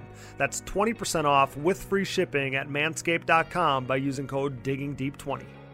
Hey everyone, this is Larry Mills, president of DP Brakes North America and proud partner of the Digging Deep ATV MX podcast. We at DP Brakes are a longtime supporter of ATV racing and the world leader in sintered brake technology, dominating the ATV world for decades by supporting the best four-wheeled racers on the planet. This year's lineup includes Jeff Rastrelli, Mark Baldwin and Baldwin Motorsports, Ford Brothers Racing, Nick Janusa, and many more, including Mr. Digging Deep himself, Cody Jansen. Plus all the top 17 GNCC pros such as 7-time champion Walker Fowler, Bryson Neal, Hunter Hart, Cole Richardson, Jared McClure, Adam McGill, and previous champion Chris Borich. These top riders continue to appreciate the high performance and impressive durability that their DP brakes have to offer, products that ultimately help place them on top of the podium week after week. DP brakes are available through www.dp-brakes.com, or you can purchase them through your local Parts Unlimited stocking dealer, or you can even message us, myself, Larry Mills, or DP Brakes on Instagram or Facebook. And if you have any questions about product or sponsorship support, please ask us. We are waiting for you. Join the best ATV riders in the world equipped with DP Brakes, and have a great year, everyone. Nearing 2 decades into the brand's existence, Factory 43 is back and better than ever, continuing to make major waves in the ATV world. For the 3rd consecutive season, Factory 43 is the official aluminum parts choice of the Phoenix Racing ATV team, providing their state-of-the-art Evo Nerf bars, MX-style front bumpers, and grab bars for 2-time champ Joel Hetrick. If you're in the market to upgrade your Nerf bars, bumpers, or grab bars, head over to factory43atv.com to see their full line of industry-leading products available for all makes and models. Head over to factory43atv.com today. Success in the ATV MX world is similar to what creates financial success as well. The right people, the right advice, and more importantly, hard work and the benefit of an ongoing relationship as situations change and adversity is experienced. Do you have the right financial advisor to help you reach your goals? Haymauer Financial Group can create a personalized, goal-based plan to help your family prepare for whatever life brings. Call me, Scott Haymauer, at Haymauer Financial Group, a private wealth advisory practice of Ameriprise Financial Services, at 920-338-8150. That's 920-338-8150. Offices located in beautiful De Pere, Wisconsin, with registrations and clients nationwide.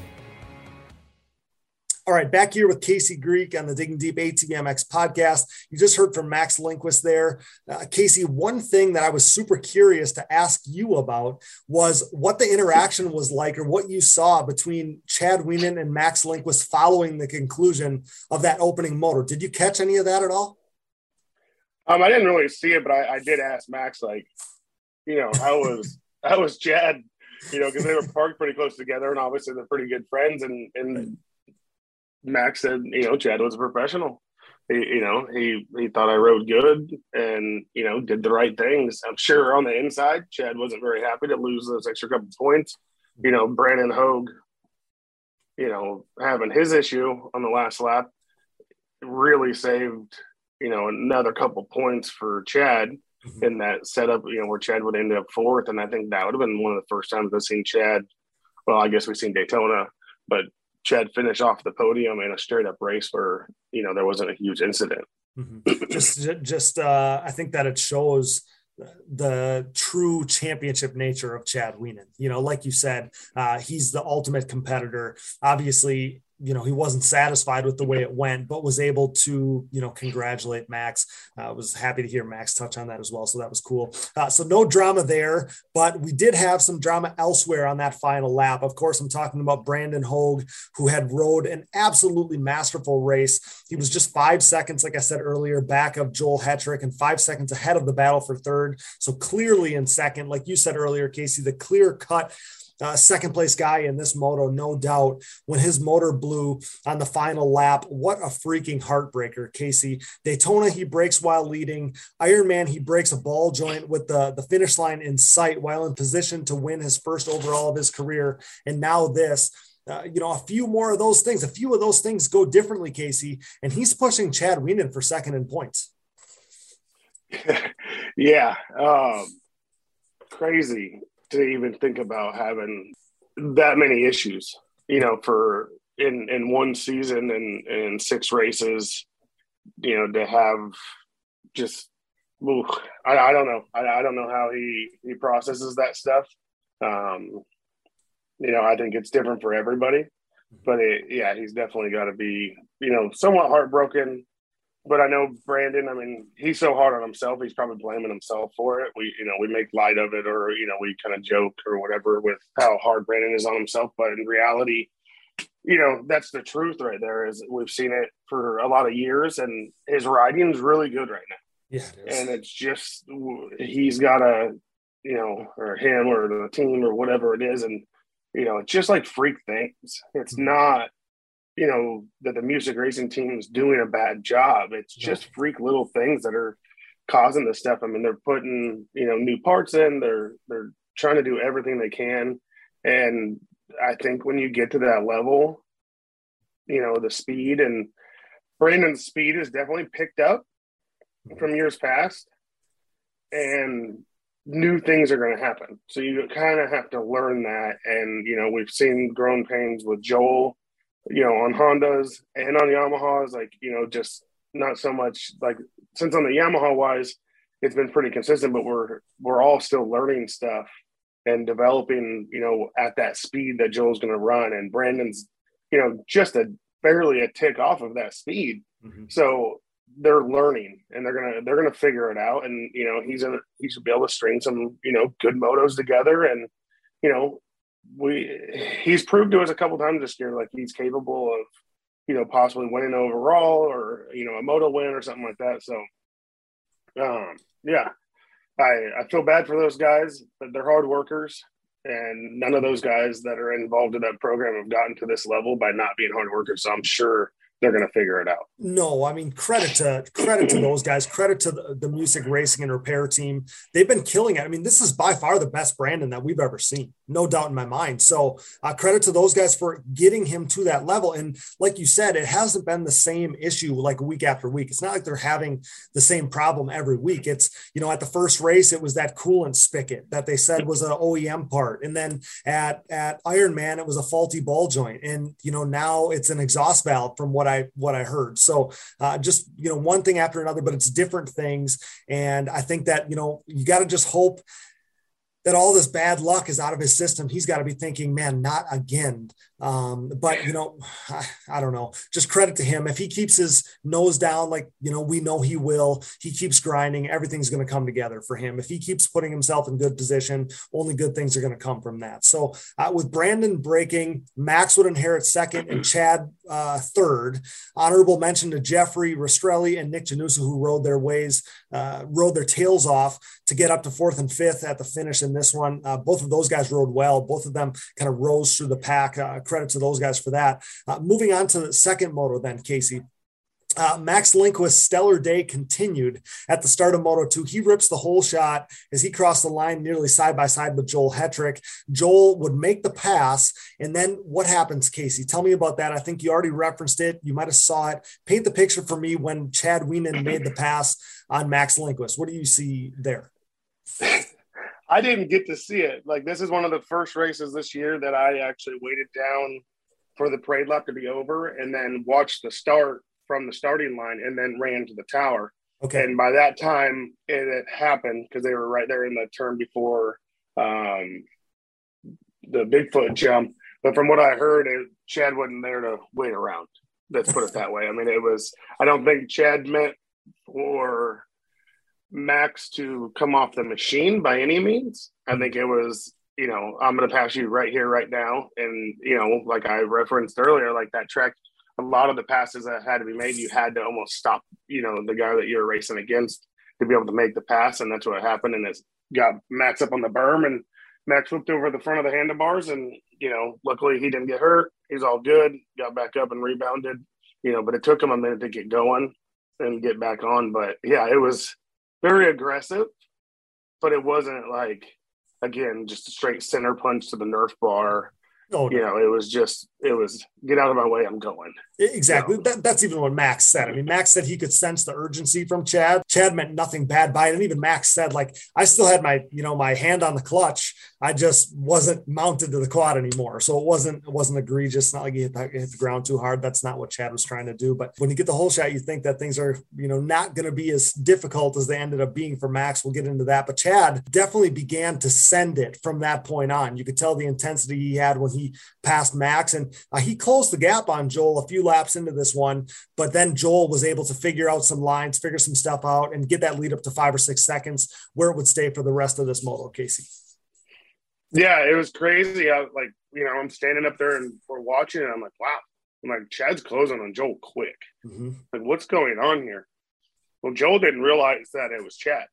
He thought it was Max, and he thought he was doing enough to keep the gap. And then all of a sudden, Chad was on his rear bumper, and he kind of, I guess, coming in a corner or going out of the corner or whatever, seeing that it was Chad. And he told me, he's like, then I had to drop the hammer because, obviously had to get away from him and, sprinted away a little bit, changed some lines, and figured out some things that he could do a little bit better and got himself that gap. But he was definitely just kind of conserving to an extent, like, didn't have to go crazy. And then when he seen Chad was pushing the pace, he had to step it up. So, but, to see Chad even come around, from 5th in qualifying, which we talked about is very unusual for him, but for him to come around so well by that second moto to be able to run the pace with Joel that we didn't see earlier in the day it was also very impressive. Mm-hmm. Yeah, no, I agree 100%. Moving on to some of the other guys in the class. So there was some comeback rides going on for two guys trying to salvage the day. Brandon Hogue was back in the top 3 for most of this race after that heartbreaker at the end of Moto 1. And after a get-off led to finishing 7th in the first moto, Bryce Ford battled with Hogue in this one and ultimately took the 3rd spot from him late in the race, Casey. But that was impressive by those two guys to kind of turn the tide on their day there. And Bryce, like you said, you guys kind of tweaked some stuff with the bike, right? Got the bike right. I know that bike was tweaked, it seemed like, after that get off of his in the first moto. So everything got square, everything got tuned the way he wanted it. And he went out there and had some fun in that second moto and put it in the 3rd spot. That was impressive by Bryce and Brandon too, to kind of salvage the day there. And he really did salvage points with that 4th then that he finished. Impressive rides for both of those guys. Yeah, that was probably one of the better rides I've seen out of Bryce this year. I mean, obviously Texas, Daytona, he had a great ride going until, like the last lap. I mean, he still had a great day. 4th is never a bad day by any means, Mm-hmm. but it was, potentially a 2nd until a little issue there at the end of Daytona. But this was one of the best heartfelt rides I think I've seen from Bryce. I mean, he come out almost dead last, and somehow between the first corner being dead last and the chicane section and the corner where he ended up coming off the bike the first moto and then coming through the rollers on the far side of the track, he went from pretty much dead last, I mean, let's call it second to dead, to about 5th. Oh, and wow. I would love to see GoPro footage of what he did or how he pulled that off, because all those guys were so tight. I know Zach Decker went flipping in like the second corner and might have pushed a couple guys wider and let Bryce sneak under the inside of that second corner. But once they turned that corner, we really couldn't see them. So we couldn't see what they were doing. And it was like by the time they come back into where we could see the race, he was up there. And I think that was awesome. And then he just pushed. And once he got himself into fourth, he kind of locked himself in on Brandon and just went into stalker mode and just inched and inched and inched. It wasn't like it was, like Brandon wasn't riding to the full potential he was riding the first moto. He was riding just as good.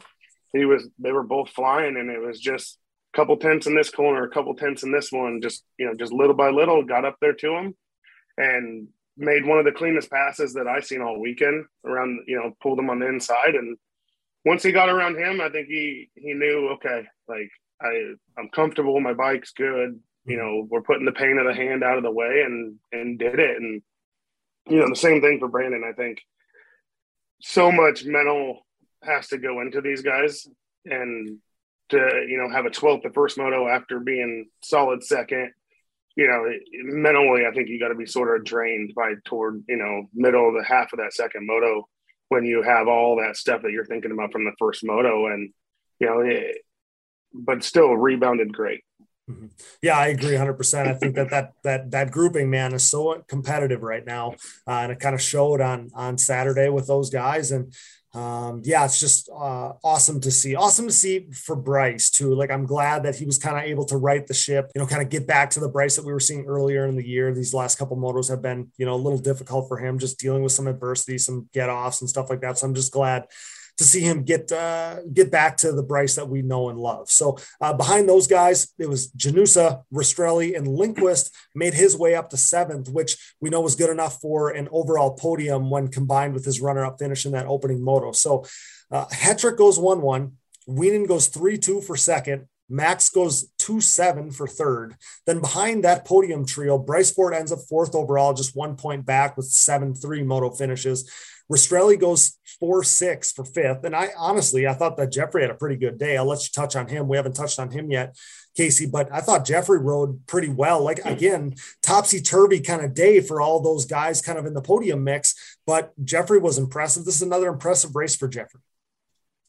Yeah, I thought Jeffrey rode pretty well. Made a couple changes with him and kind of like his call, let him, kind of go a direction, and we ended up going back the other direction for the second moto. And it really, I think it's come down to like starts more or less for, I think, every one of these guys sometimes, where you can see how flippy floppy it is. Max 2-7, Bryce 7-3, yeah. Jeffrey 4-6. Like, any one of these guys could be 7th one moto and be 2nd or 3rd the next moto. And, Mr. Consistency over here, Nick, he's right there. But yeah, Jeffrey rode good. He doesn't think he did. He wasn't very happy after the second moto with, he just wanted better. He wants more. He's really, fired up to try to secure that 3rd position in points too. It's a huge battle between these guys with Brandon and Bryce and Jeffrey right now. They're all tight in points. So, yeah. He got an opportunity there, with Brandon breaking Moto 1 that it helped, really get Jeffrey some good points towards getting closer or solidified, say, more in that 4th position, and try to make up some points. With him beating Bryce the first moto, it really helped him. But then to not beat those guys in the second moto kind of almost evened it out. But, the points are tight with those guys. So not a bad day at all for Jeffrey. I know he'll disagree with me, but hey, I say every weekend, I say on every one of these shows that if you're in the top 5, there is nothing wrong with that. Like, obviously we know Jeffrey wants to be on the podium every week, but being in the top 5, and that shows. Look at how consistent he's been, and look where he is in points. We'll get into that points battle a little bit down the stretch here, but man, just being in the top 5 is such a great place to be. This next guy would tell us the same thing. Nick Janusa goes 5-5 for 6th. He kind of on the internet was like, man, how can you go 5-5 for 6th? How does that happen? We know Nick wasn't happy about that, but that kind of shows like, man, top 5s are a notable thing. And I know, like I said, Nick Janusa is not happy with that math, Casey, but he's another guy. He impressed me all day. Qualifying was good. good. 5.5 in the motos is good. And honestly, like the 6th overall stinks, but 6th overall isn't indicative of the points you get. He got 5.5 points day. He's got to make up some points if he wants to put it in the top 5 again, like he has every other season of his career. But honestly, that's another guy. He wants more, I'm sure. But Nick Janusa, 5.5 on the day, that's pretty darn solid. Yeah, good day for Nick. His riding was good. Mm-hmm. Yep. You know, he was coming with Bryce in the second moto. And honestly, I thought he was going to stay closer to Bryce and possibly be a guy that would shuffle it even more with Brandon Hogue. But it seemed about 3/4 of the way through the moto, maybe a little less than that. I don't want to say his riding went flat because it sounds bad, but it was like the aggression sort of mellowed. And trying not to get myself in trouble here. Like, It wasn't tired. Like, we know Nick don't get tired. He usually picks the pace up late in the moto. And that extra click that he does late in the moto, I didn't see it come out in the second moto. Maybe that's the best way to put it. Got it. But still not I'm not mad at his day at all. I mean, dude, 5.5 day. Qualifying better than he has most of this year. Putting in solid results, and he's in the mix of the race where honestly he could have been 3rd or he could have been 7th. You know, those guys are just gnarly right now. I mean, everyone in that group is super good and super aggressive, and so for me, I think the outlook for Nick is good. He's building. You know, I'm sitting here looking at the points right now, and you can just kind of see the results on what he's doing and where it's just getting better and better as the season goes on. Yeah, he's trending upward for sure. Brandon Hogue would end up 7th overall, which isn't too shabby considering going up in smoke on the final lap of Moto 1. He followed that up with that hard-fought 4th in Moto 2, so 7th overall for Brandon Hogue. Casey, this guy freaking slayed it. Patrick Turini goes 8-9 for 8th overall. The Italian is the real deal. I'm so impressed. He almost, for me, he kind of laid low all day, and all of a sudden I'm like, holy shit. Like Patrick Turini, 8th overall, he actually won that tier in fantasy. And man, like, how impressive was that? I don't know that I would have picked, not necessarily natural terrain track, like a more man-made racetrack with big booter jumps and stuff like that. I don't know if that's the track I would have picked for Patrick Turini to, kind of show his best so far this season. But like I said, he's the real deal. That kid, man, what he's doing, traveling back and forth. We touched on that on these shows.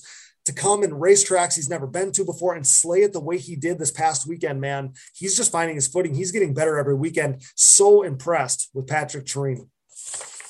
Yeah, for sure. And I think, talking with Sergio, his mechanic, and talking with Patrick, that track, he said as soon as they walked the track that he felt right at home. It's very similar. It's actually similar style track to what we're going to be racing on for Quad Cross the Nations. Got it. And so I think his comfort level was there, and that's what we've seen go on for him. I mean, he rolled right out, initially, and he got a good start first moto, which helped him a bunch. And he was one of the guys. I mean, he was rolling out really well. Jump Bigfoot, no problem. I seen him even hit it on like the parade lap. So he's not one of those guys. He's not nervous about big jumps at all. He goes out there and sends it. So yeah, awesome day for Patrick, knocking out a 8th overall. I think, he's another guy that you're kind of seeing, there's a lot of 10s here, a couple 15ths just from some goofy stuff that probably went on with him, but you can kind of see, I think we're going to see the same sort of deal from him coming into Pleasure Valley. That track's in the Suda style, the hard packed clay, choppy stuff is what I think he's used to riding there in Italy. Yeah. Like I said, I guess I wouldn't have thought that ahead of time, but man, he freaking slayed it. So credit to him. Awesome to just have him on the tour here in the title hunt and in the championship here in the States. It's awesome to see. So 8th overall for Patrick Turini. 9th overall goes to Logan Stanfield. Good solid points day for him. He's now 8th in points, which is super impressive. Zach Decker ends up 10th overall on the day. He goes 6 12 for 10th overall. So that 6 stands out. Like I said earlier, he would have been better, but he didn't get a good start in Moto2 and then ended up flipping while battling with Chirini. And that's all she wrote there. He actually crashed twice in the second moto. He crashed on the start. Oh, really? Okay. Right after the start, the second corner, he went flipping in that corner. Okay. And then was working his way back through and was trying to make a pass or had just made a pass on Chirini or something. And then those two came together and Zach flipped again. And that's his handlebars were all smashed down. I think the start button was broke off. It went really sideways there right at the end of the moto. I think they ended up almost having to push the bike back. Got it. Yeah, I knew he came from the back, so that does make sense because I knew he was a long way back at the start of that thing. So he was, for all things considered, he was showing his speed again in the second moto. So that's going to be a guy to watch going forward here in the late stages of this season. Zach Decker has been impressive.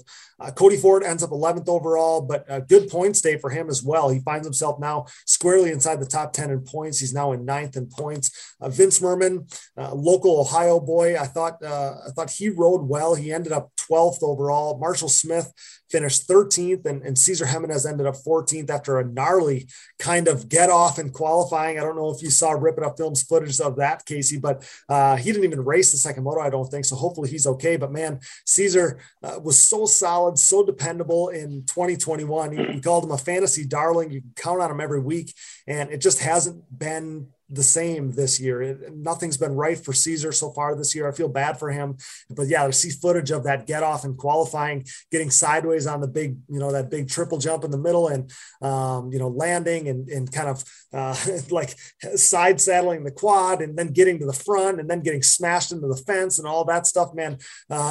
Cesar's just not had a good go of it this year, but hopefully he can turn it around in the late stages of this season. Yeah, I didn't get to see it in person, but I seen the same video you did, and I had heard about it. And when I was thumbing through social media or whatever, and I seen the video, and you see him leave and that thing sideways, I was like, for what ended up happening, honestly, that jump is big, and like those guys are high, and to be that sideways, and to kind of get thrown from the machine, but still not where you're supposed to be, and to get smashed into the fence like that. That was, I'd say, like the best case scenario for the situation. Honestly, yeah.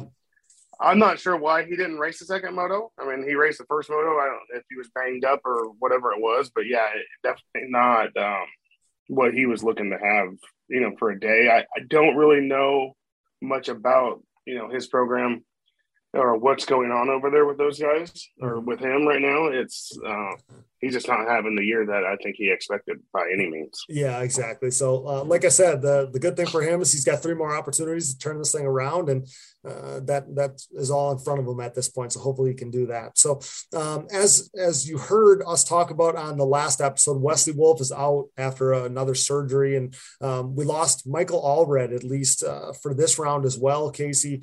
He had to sit out for what sounds like a gnarly get off in the week between Walnut and Briarcliff. I'm sure you know a little bit more than I do, but I even saw some pictures of like his helmet and stuff last night, and man, it was all tore up, and it sounded like it was a really bad situation. It sounded like he got out kind of lucky. He made it really sound like it could have been a really, really bad deal. Yeah. I wasn't sure if he was going to actually put anything out about, his helmet and all that kind of stuff. He did. And, shout out to Fly Guys. That helmet took a beating, and Michael's 1 still here. Yeah. And 2 has it all still. Like he's good. I mean, he's still, he's not 100% healthy back to normal yet. I think it would be cool for him to come on the show one day or something and he can kind of tell the story, but I haven't got to talk to him. I called him Thursday, kind of in the evening, and he was already done, kind of had his phone off and was just probably doing the family time. So he's resting up. He's going to get healed up. And I think the plan for him is definitely to be back, whether it's Pleasure Valley or Redbud, not 100% sure yet. I'm going to spend some time with Chris, his team owner, this week. And, it was one of the things when Chris called me and he told me what was going on. It happened on a Sunday. They were at Lake Sugar Tree. And I don't even think Chris knew like how gnarly it was until probably later that day. when they, and then Chris went and seen him in the hospital and seen the picture of his helmet and called me. And I'm like, listen, dude, you only get one head. You only get one body. They were still wanting to come to Briarcliff. He's really in that battle for 10th, 9th, 10th in points and stuff. And he really wants to hang, his head high on this season and end up there. So I don't think that's going to happen for him. I think he needs to sit out a couple of races and let himself heal up. He's got a family and a job and all that kind of stuff. So I think it might be a couple of races before we see him, but you never know. I mean, these guys are tougher than nails. But I talked to Joel Thursday or Friday, and Joel was right behind him when he wrecked, and Joel said it was probably the second worst crash he's ever seen. Oh my gosh! Because it was in a really high speed area, and just the way the thing caught, he said it was bad, and you can see that from the helmet. So you can. Like I said, the good thing is Michael's good. He's still firing on all cylinders. He's, all his limbs are working. He's good to go. It's just needs a little recovery time. Yeah, that's by far what's most important. And honestly, I know how much as a racer, I know how much that points battle and stuff matters. I know how much, a person wants to finish in the top 10. I mean, I was that guy for a lot of years. But to me, it doesn't even matter. Michael has been so impressive this year. To think that he was in, and I hate to, always kind of tie things to fantasy, but when you look at that, what we call our tier 3 riders, so it's him, it's Stanfield, it's Zach Decker, it's Cody Ford, it's Patrick Trini. He's been the best of those guys coming into this race, before he missed Briarcliff. He was the best of all those guys. He was the highest guy of all those guys in points. And there was only 4 races left. It just shows the step that he took this year, how impressive he was. That's a guy that I was battling with in 25 plus in 2019, right? Now to see where he got to while I was kind of, trending downward into more just having fun at the races, he was on the upward swing, and to see where he got since then is so impressive. So I just want to give him a shout out, man. I love Mike. He's a killer guy, and just so stoked to see how well he's doing. So obviously we want to see him back at the races, but just like you said, so glad that he's okay. So Pleasure Valley is next. Joel Hatrick's home race. He has a 34-point advantage with just 6 gate drops remaining. This is almost that time when you can start to sense it. If you're Joel, you can kind of sense that, third championship of his is kind of, coming into focus now, coming into sight. But at the same time, you don't want to change up your approach. You don't want to change up what you're doing because it's been working so perfectly to get him where he is now, Casey. So where do you think Joel's head is at with 6 motos left? I'm sure, obviously, especially going to his home race, I'm sure he wants to win Pleasure Valley, and then maybe he can, play it safe after that, or maybe even not. Maybe he just wants to keep going for it. You would know better than I. Yeah, I think with Joel, it's just moto to moto right now. Still, I think, these guys train their minds, to not worry about to worry about the big picture, but, are we going to see him take a risk that's unneeded? Probably not.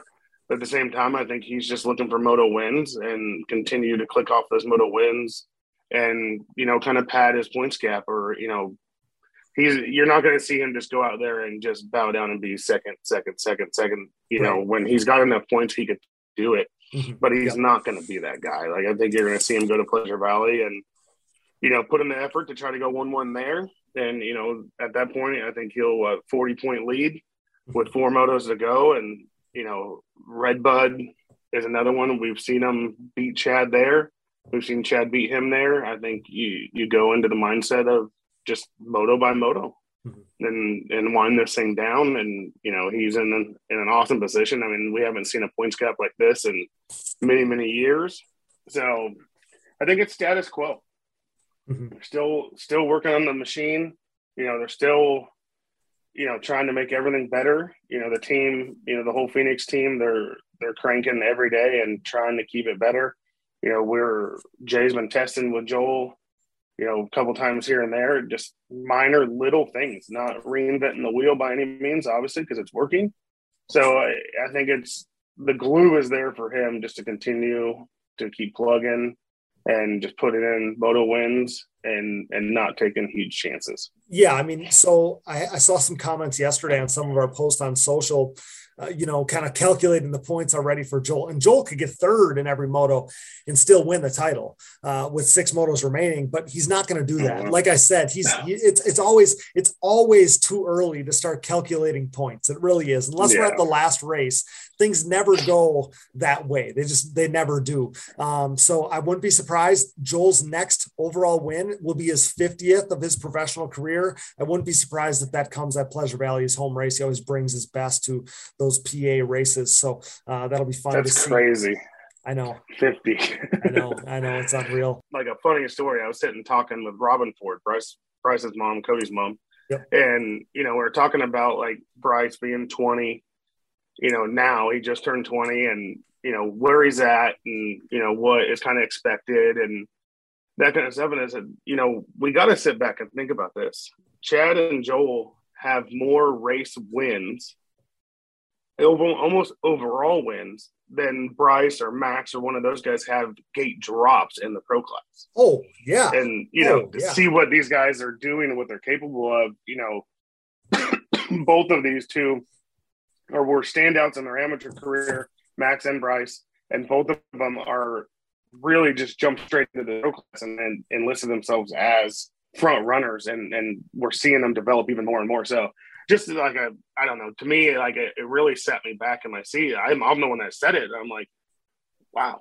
And then you talk about Joel with 50 overalls. Holy moly. Like these guys are insane. It's unreal. Like I said, the next one will be Joel's 50th win. And for Chad, that with that last one he's got 63. So to think of all the race wins that those guys have, again, that's why they're in a category of their own. They're 2 of the greatest ever. They'll go down as 2 of the greatest ever, and just so grateful to have those guys in the series. And I think, and I've said this to Brandon, and I've said this to some of the other guys, I think I said it to Robin, the stuff that these younger kids are learning from Joel and Chad is going to have such a great trickle-down effect in years to come if these kids stick with it. It's they're learning how to be the pros. We're seeing it in Brandon wanting to emulate Chad. He said it, and he talked about Joel as well. And Max, he's the understudy of Chad Wienen. These guys, these seeds that these legends are planting are going to be fruitful, for long into the future. So just awesome to see. And we got to appreciate while we have these legends. I think that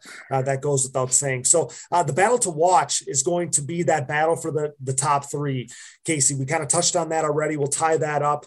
Bryce Ford sits atop that post with 218 points. That's where he was last year. Obviously, that's his biggest goal, is to stay in the top 3. He got that position last year at Briarcliff, clinched that at Briarcliff last year. Jeffrey Australia is just 4 points back. Hogue is just 7 points back. And Janusa is 23 points out of third. So he's a little farther back. And then Max is 38. But this is going to be a dogfight, especially between those top 3, with Bryce being, in the top 3 spot now. Jeffrey's only 4 points behind him. And Hogue is 7 points behind Bryce as well. So between those 3, it's going to be a dogfight. And, again, that's going to be a race for that top 3 spot that's going to be can't miss in these last few races that we have in this 2022 season. Very similar to last year. That was the race that everyone was focused on, and that's what this is going to be like this year too. That's going to be can't miss racing between really those 3, but those 5 guys that are all kind of in the mix. We saw last year too, and I said this to Max, he might be a little ways back, but he started making up, huge chunks of points last year when he put those couple podiums together. And Janusa too, he's 23 out of third, but he at least wants to be. So what would he be? He's about 15 points, 16 points out of the top 5. And I think that might be a goal for him too, is, I know he hates to be the top 5 guy, but, but to have been in the top 5 every year of your career is a big feat too. So, every one of these guys is pushing for something different, and it's going to be a can't miss race down the stretch here with 3 races to go. Yeah, for sure. They're all fired up. And I think, everyone's in the best shape they're going to be in all season right now. Everyone's kind of got their stuff dialed in. It's just coming down to, mano a mano right now. These guys are going to start putting down the heat. And every one of them wants to be in that spot just as bad as the next guy, or, you know, they're going to say, I want it more than they do, or whatever it is. So it's going to get interesting the rest of this year. You know, and we know Nick don't want to be like, oh, I'm the top 5 guy, but at the same time, he don't want to be the 6th place guy. Exactly. So he's going to really try to put in that charge and click off some more. He's going to definitely want to make himself as good as he was last year, if not keep trying to better that. Yeah, it's going to be so fun to watch down the stretch. Casey, let's finish up with our amateur classes. And there's only one guy to start with this week covering the amateur races. Let's bring him on to talk about a weekend that he won't soon forget at Briarcliff. Insurance. It's not something everyone likes to talk about, but let's face it, if you race motocross, it's something you should have. Integrated Financial Concepts is an independent financial service and insurance firm who offers moto-friendly insurance and helps out riders like Nick Janusa, Jeffrey Rastrelli, and Joel Hetrick gain confidence on the track. With their unique Safe to Race and Safe to Ride programs, if you qualify, they have the ability to offer life insurance with living benefits to those who ride. With these living benefits, you may have the ability to access a portion of your life insurance policy while you're still living, for things like cancer, heart attack, stroke, or chronic illness. They can also help with many other things, such as home, auto, motorhome, and trailer insurance, as well as college planning, special needs planning, payroll processing, as well as group health benefits for your business. So whether something happens on or off the track, Integrated Financial Concepts has you covered. With their complimentary one-on-one appointments, what are you waiting for? Reach out to Mike Daniele at DANIELE_Michael at nlgroupmail.com today and see how Integrated Financial Concepts can help you. Living benefit riders are supplemental benefits that can be added to a life insurance policy and are not suitable unless you have the need for life insurance. Riders are optional and may require additional premium and may not be available in all states or on all products. This is not a solicitation for any specific insurance policy. Just like the sport of ATV motocross as a whole, our Digging Deep community is brought together by the love for racing that we all share. Our sport is compiled of many great people, and leading that charge is the Launderville family at Launderville Steel Enterprises and Concrete Supply. This racing-owned family business is a steel and concrete supplier serving the entire United States. Launderville Steel is a full-service steel supplier of new and surplus steel, aluminum, and stainless steel products, headlined by their 4130 chromoly tubing and plate used in the building of chassis for ATVs and UTVs, off-road truck racing, late-model dirt and pro tractor pulling series, drag racing, and more. Launderville Steel loves their racing just as much as we do, but don't forget about their concrete division as well. With over 25 years of experience, the Concrete Division can supply everything you need to complete your next business or personal project. Their central Midwest location enables LSE to easily serve customers across the United States.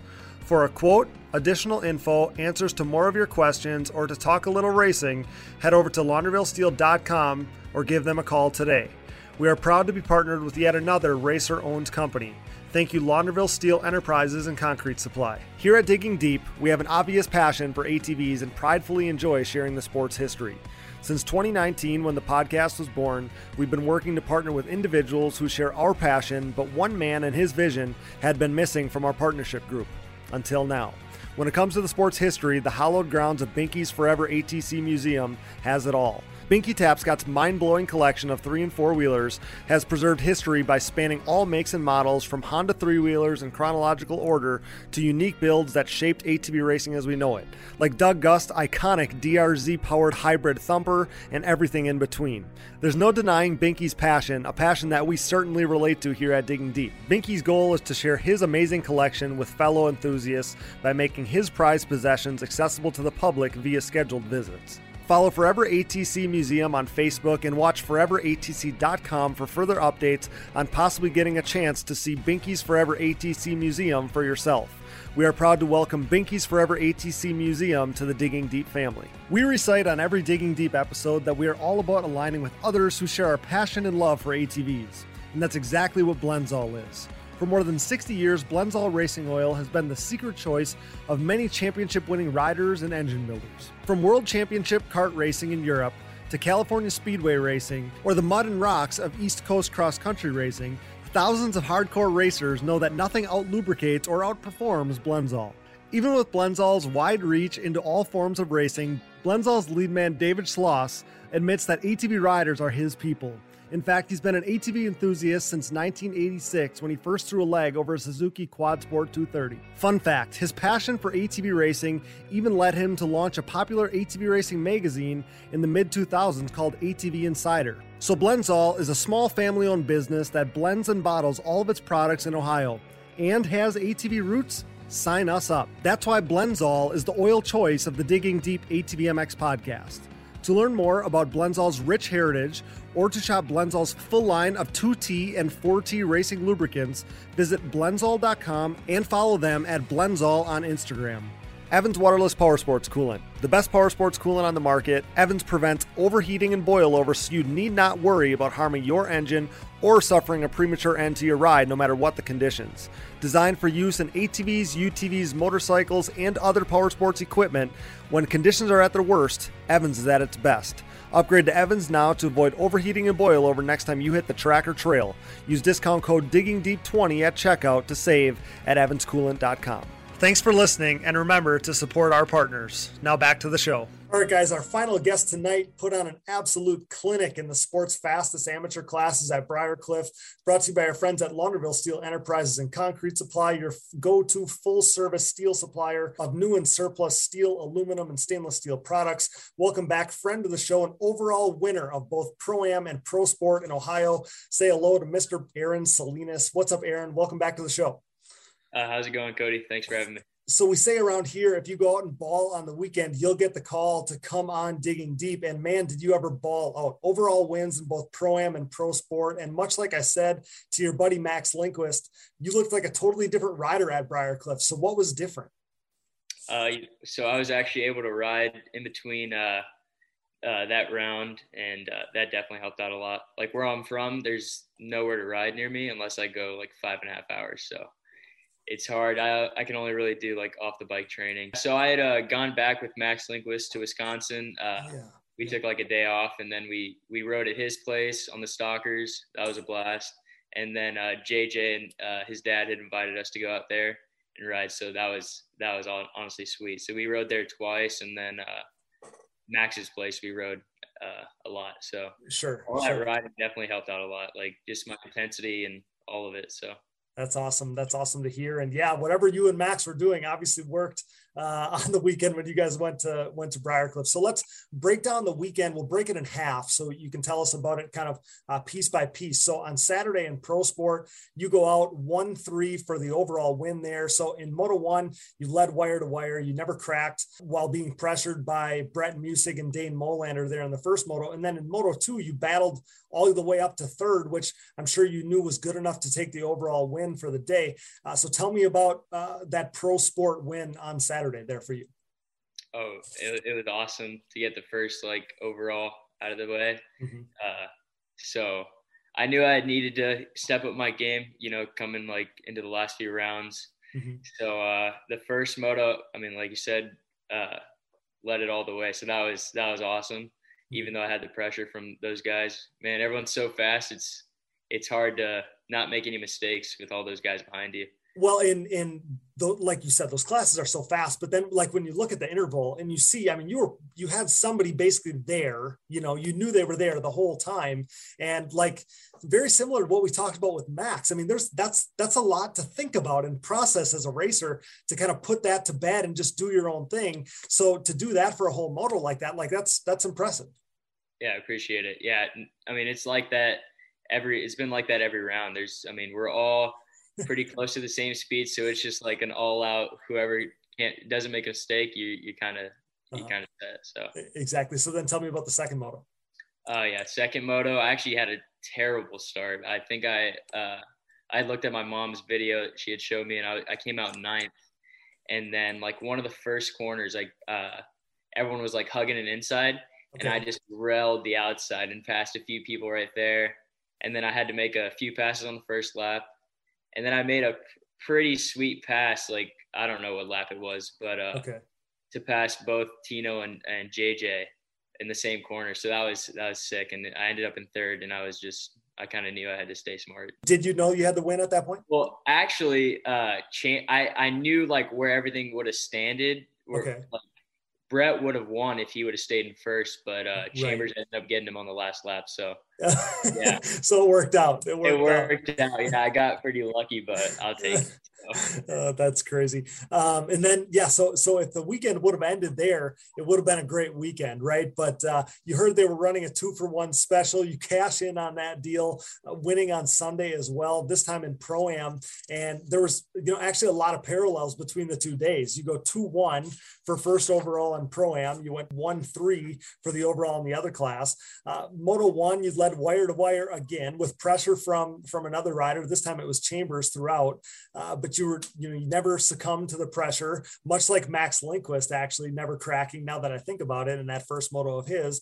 And then you lead the majority of Moto 2, but I'm sure, again, like I guess last time was a little different, but maybe you were aware in that second moto that you didn't necessarily need to win to take the overall there over Dane Molander for the overall. So tell me about Sunday. I feel like that's almost more of your focus probably at this point is Pro-Am. So tell me about Sunday. Yeah, I'd say Pro-Am is more of my focus just because Pro Sport, there's so many guys. There's like, I've had a few crashes and then like all that kind of stuff. But yeah, so Pro-Am, first moto, got the start and led the whole race. I had the pressure of Chambers, like you said. And I just didn't crack under the pressure, tried my best. And then second moto, I came out, got the start again. I was like, oh, let's go. Like, the starts make it so much easier. Oh, yeah. And so then I just tried to put on a charge like in the beginning. And actually that I was just thinking about it way too much. Kind of got like tight. I got pretty tight trying to like pull away a little bit. Sure. So, and I was just trying to pull away. And then Timmy, I'd seen that Timmy had wrote on the pit board, Dane -3. So I was like, he's -3 seconds. And I knew that if Dane were to win and I get second, I would get the overall. So I kind of like relaxed a little bit and looked, and I saw Chambers in fourth. So I was kind of I kind of like cruised out a little bit and relaxed. So rode smart. That makes total sense to me. So do you approach the races, like you approach Pro-Am any different, knowing that, those are longer motos? Like, I mean, they're almost like twice as long probably as Pro Sport ends up being. So do you approach Pro-Am any different, or is it really just the same? The class is so fast, you just got to try to go as fast as you can for as long as you can. Yeah, I say I do it the same, but like that second moto, I just been thinking about it too much. Just it was my first ever overall. Of course. I had one motos, but never an overall. So I was just all up in my head. But now I got that one out of the way, so I'm excited to see how the other ones go. That's awesome. I mean, this is something that we talk about all the time on these shows, but as soon as you get like that first taste, now it becomes expected, right? So, and I feel like that's an advantage for a rider too. It's almost like you expect that for yourself. So you are just subconsciously willing to push a little harder. So with overall wins in both Pro-Am and Pro Sport, it's hard to imagine, Aaron, that you could really have a better weekend than you just had. So you're probably, shooting pretty high with the races going forward, trying to replicate this thing. Oh yeah, no, I'm definitely gonna, especially after riding all that much, I'm gonna try and do what I can to ride here. I'm gonna try, but we'll see. I'm gonna work off the bike, so I want to do it again. I want to continue, and like championship wise, that's what I'm looking forward to is Pro-Am. So that's exactly right. So I was going to say Pro-Am has to be the focus for you, like I touched on earlier, because you're only 4 points out of the lead in that class with 3 rounds remaining. And I mean, it's right there, right? It's right in front of you. Whoever grabs the reins on this thing is going to win this title. And as a racer, that's exactly where you want to be. So you got to be stoked on that. Oh yeah, no, I'll take it. I hadn't won any, but I had been staying consistent. So I'm going to try and keep on. So, and Aaron, I mean, yeah, this is the crazy part to me. So I remember asking Casey and some of these guys that we had on the preseason shows, I remember asking them, what's happening with Aaron Salinas? Like, I felt like there was really no buzz. There was no hype. There was no real updates, right? Because I mean, in the off season, we're kind of, relying on you guys, like as riders, to know what's going on. So I didn't know what the plan was for your season. Little did I know you were just keeping a low profile and you were ready to come out like a silent assassin and slay it when the racing started. So yeah, like, I don't know. Like, I remember thinking, man, if Salinas is going to be at all the races, like, he's going to be up in the mix. Obviously, he's going to be one to watch, but it was almost like you came into the season quiet, at least from my point of view. And now here you are with, like I said, everything right in front of you. No, yeah. Well, I'm actually going to college at Texas A&M, so yep, that kind of had me pretty busy. I didn't really get to ride much until the last like 2 weeks. Max came to Texas and we rode, and really, I'm being totally honest. Like those 2 weeks, I was coming into Texas and I was ready to get beat up on like bad. Okay. So, and then I ended up winning one of the motos. So like, it was just like a crazy thing how it all like ended up. But yeah, I've been doing, trying to juggle college and racing and all of it, but it's been working out so far, so I'll take it. It's funny. I asked the question. I knew exactly what you were going to say because I knew that you're a college student at Texas A&M.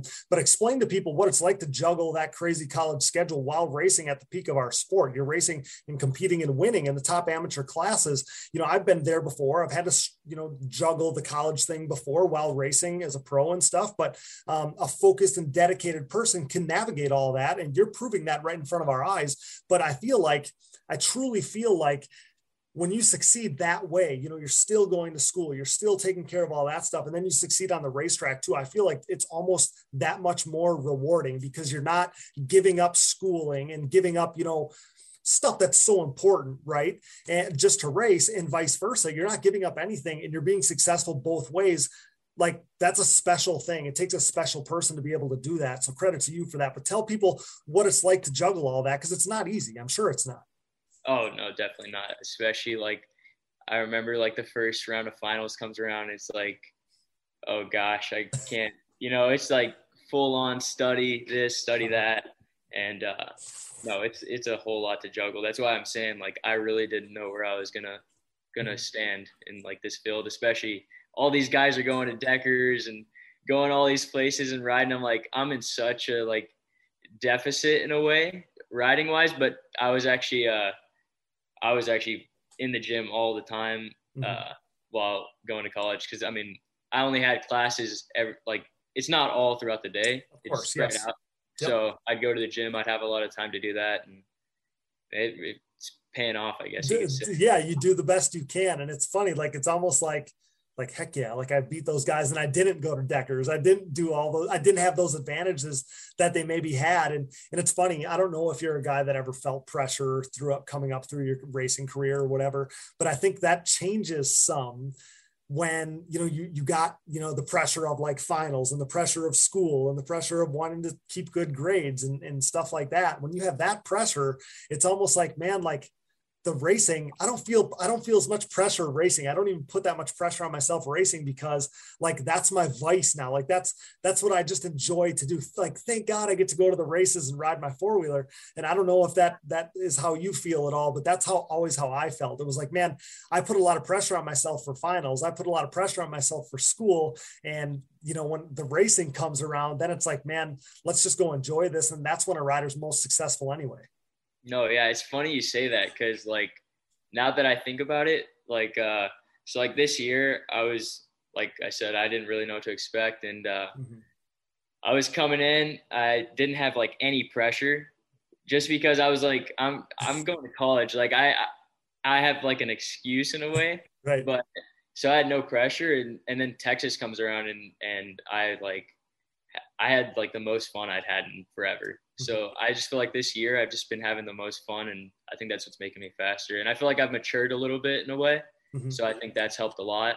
And yeah, it's crazy that you say that because the more you let yourself enjoy it, the less pressure you put on yourself. Like, obviously everybody, you know, wants to win and wants to make everybody, you know, around them that supports them and everything proud. And you want to do right by the people that are around you. But no doubt in my mind, the more you enjoy it, the more you love the process, the more you just let yourself go do your thing and enjoy what you're doing and love riding your four-wheeler, the more successful a person is. So I think that's something that everybody can take away from this interview.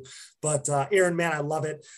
Congrats on a stellar weekend. Awesome to see what you did this weekend. Like I told you, there was no way to cover the amateur racing or the racing in general from Briarcliff without talking to you, because you absolutely slayed it. I can't thank you enough for jumping on here with us to talk about it. it. And good luck the rest of the way. This is going to be an awesome battle to watch down the stretch for this Pro-Am title. So maybe give us your thoughts as you're kind of looking at these last 3 races. How do you feel about the last 3 races on the schedule here? And you do have a little bit of a break now. You said that maybe riding down there isn't the easiest thing, but you can kind of get everything in line and get your bearings before, this last 3 race stretch. That's got to be a good feeling at least.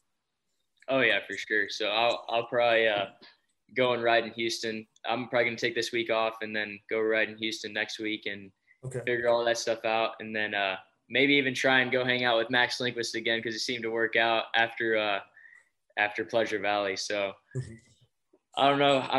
I need to do what I did this weekend at the rest of the races if I want a good shot at it. So all these guys are no joke. So whoever wins it deserves it. And it's going to be what it's going to be. So. Yeah, well, I think that's the right mentality to have.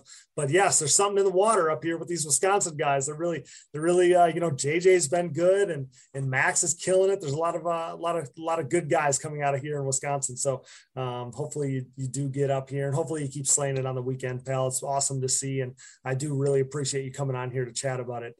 Just so proud of you. Awesome. I remember telling people and telling you, I think, what an awesome conversation we had last time you joined the show. You're somebody that I obviously have been cheering for ever since. You made me such a fan, and just appreciate you being on here and looking forward to doing this again, pal.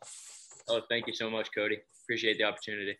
You're the man. That's Pro-Am and Pro Sport winner from Briarcliff, Aaron Salinas, right here on the Digging Deep ATV MX podcast, brought to you by Launderville Steel Enterprises and Concrete Supply. See you soon, pal. See you, Cody. Appreciate it. All right, back here one final time with Casey Greek on the Digging Deep ATV MX podcast, finishing our coverage of round 7 with our amateur classes. And we heard from Aaron Salinas there. He absolutely killed it, taking the overall win, both Pro-Am and Pro Sport. Casey, how impressive was Aaron this weekend?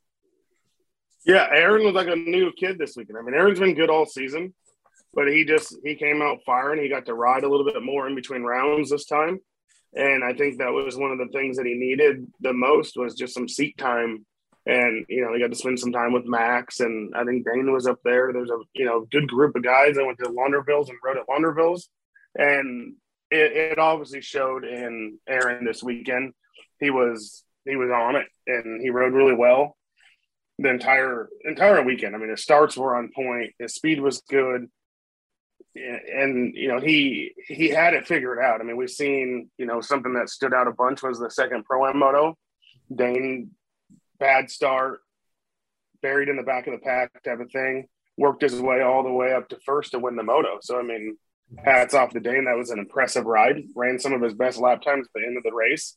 At the same time, Aaron knew where Dane finished the first moto, and he didn't have to beat him to win the overall. And I think for Aaron, it was standing on top of that podium in both of the Pro Sport Pro-Am classes this weekend was the most important thing that he needed. And I think that's going to be something that's going to light the fire for Aaron the rest of the season. Yeah, I think so too. That's going to be another fun points battle to watch down the stretch here in Pro-Am. But yeah, there was some crazy, like I said, topsy-turvy mixing up going on in those races. So in Pro-Am, Dane Molander and Joseph Chambers joined Aaron Salinas on the podium.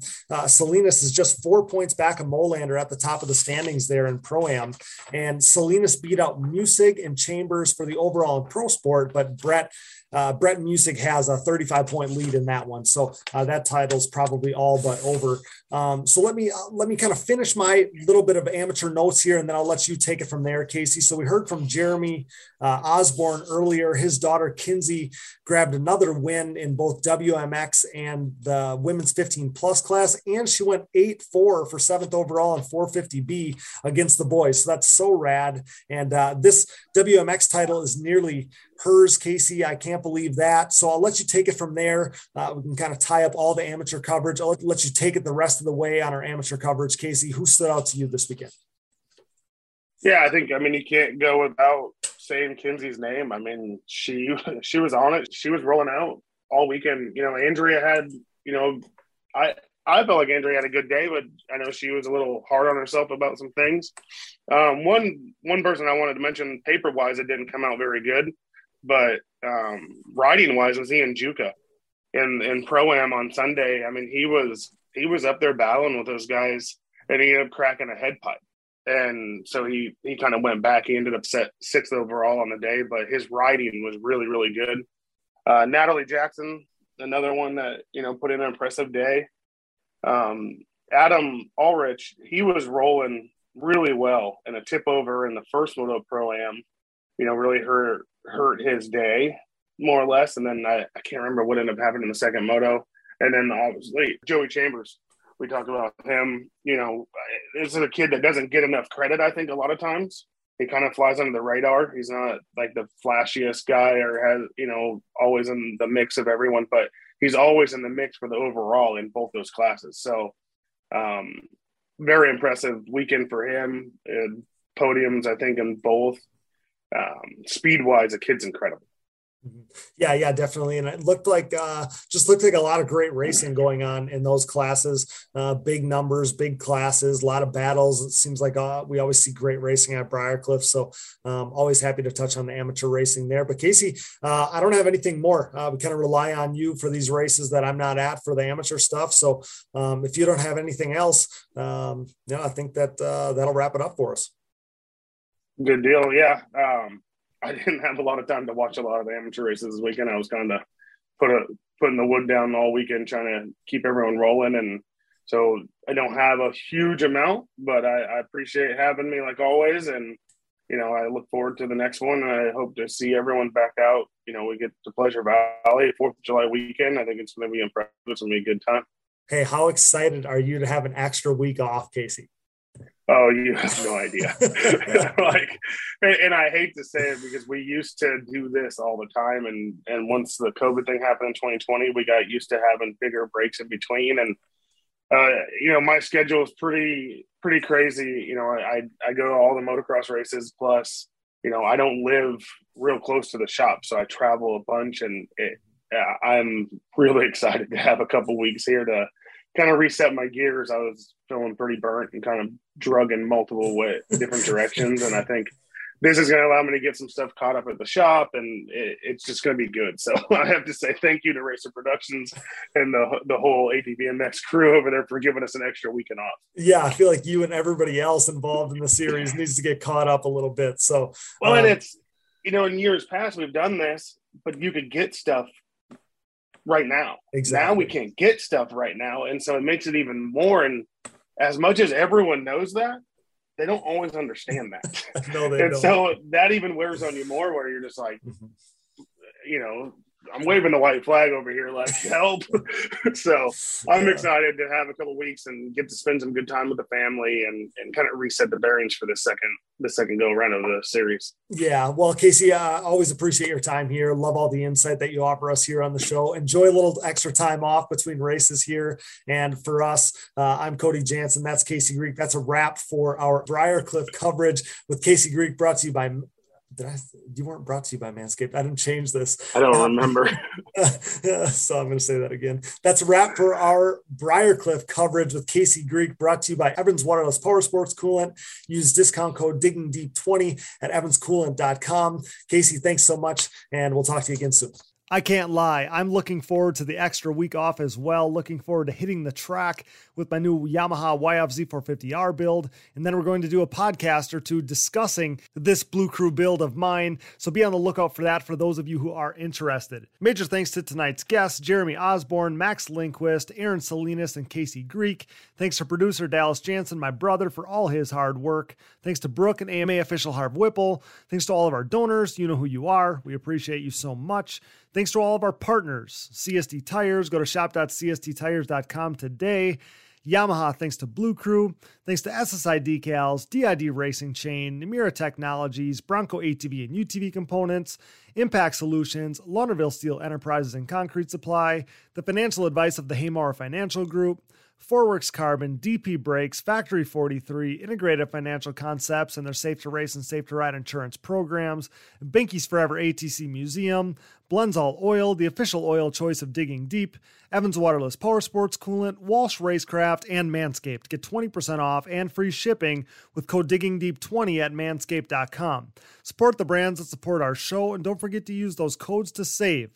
Find it all on our website, and be sure to click those Rocky Mountain ATVMC and Amazon banners for all your gear and parts needs, everyday needs, and to help us out. And most of all, thanks to you guys for listening. Our show merchandise, including our Can't Win tees, is all available at shop.diggingdeepatvmx.com, so check that out, and we have something brand new on the way. What I think is the raddest item of clothing that we've put out yet, so be on the lookout for that. It's just about ready to be released. If you're looking for another easy way to help support us, visit our website and click the Patreon or Buy Me a Coffee buttons. This allows you to set up a one-time or monthly contribution to support our efforts. You can give us a call using our voicemail line. Give us your reaction to the show, the races, and or everything in between, so we can play them on the show and react to what you have to say. The number is 920-569-3519. We want to hear from you, so give us a call. Follow the show on social media, Digging Deep ATVMX Podcast, and myself, Cody Jansen, for additional content, coverage, and more fun stuff as this 2022 season hits its stretch run. You can find us on Apple Podcasts, Google Podcasts, Amazon Podcasts, Spotify, Stitcher, and more. Wherever you find podcasts, you'll find the Digging Deep ATVMX Podcast.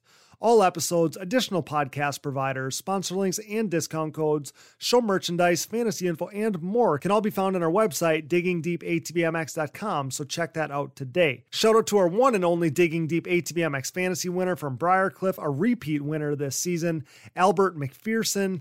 Congrats, Uncle Al. Less than 2% of players had Max Lindquist, and less than 1% had Patrick Chiarini, and you somehow had them both, sir. So congrats on a well-deserved win. I'll just be over here sporting my I Can't Win Digging Deep ATVMX fantasy shirt, so don't mind me.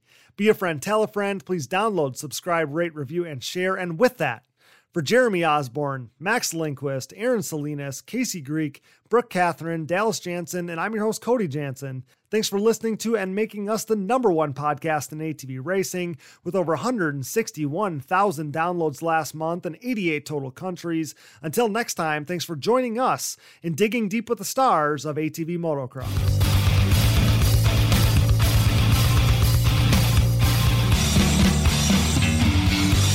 Things are crashing and burning here at the Digging Deep podcast, much like the Titanic. Those guys were hauling ass, for real. I remember watching Doug Gus, I don't know who it was, Steel City, running the same times Friday afternoon as James Stewart was on Sunday back then. It was mental. I've never seen quads go that fast. Quadlers are freaking gnarly.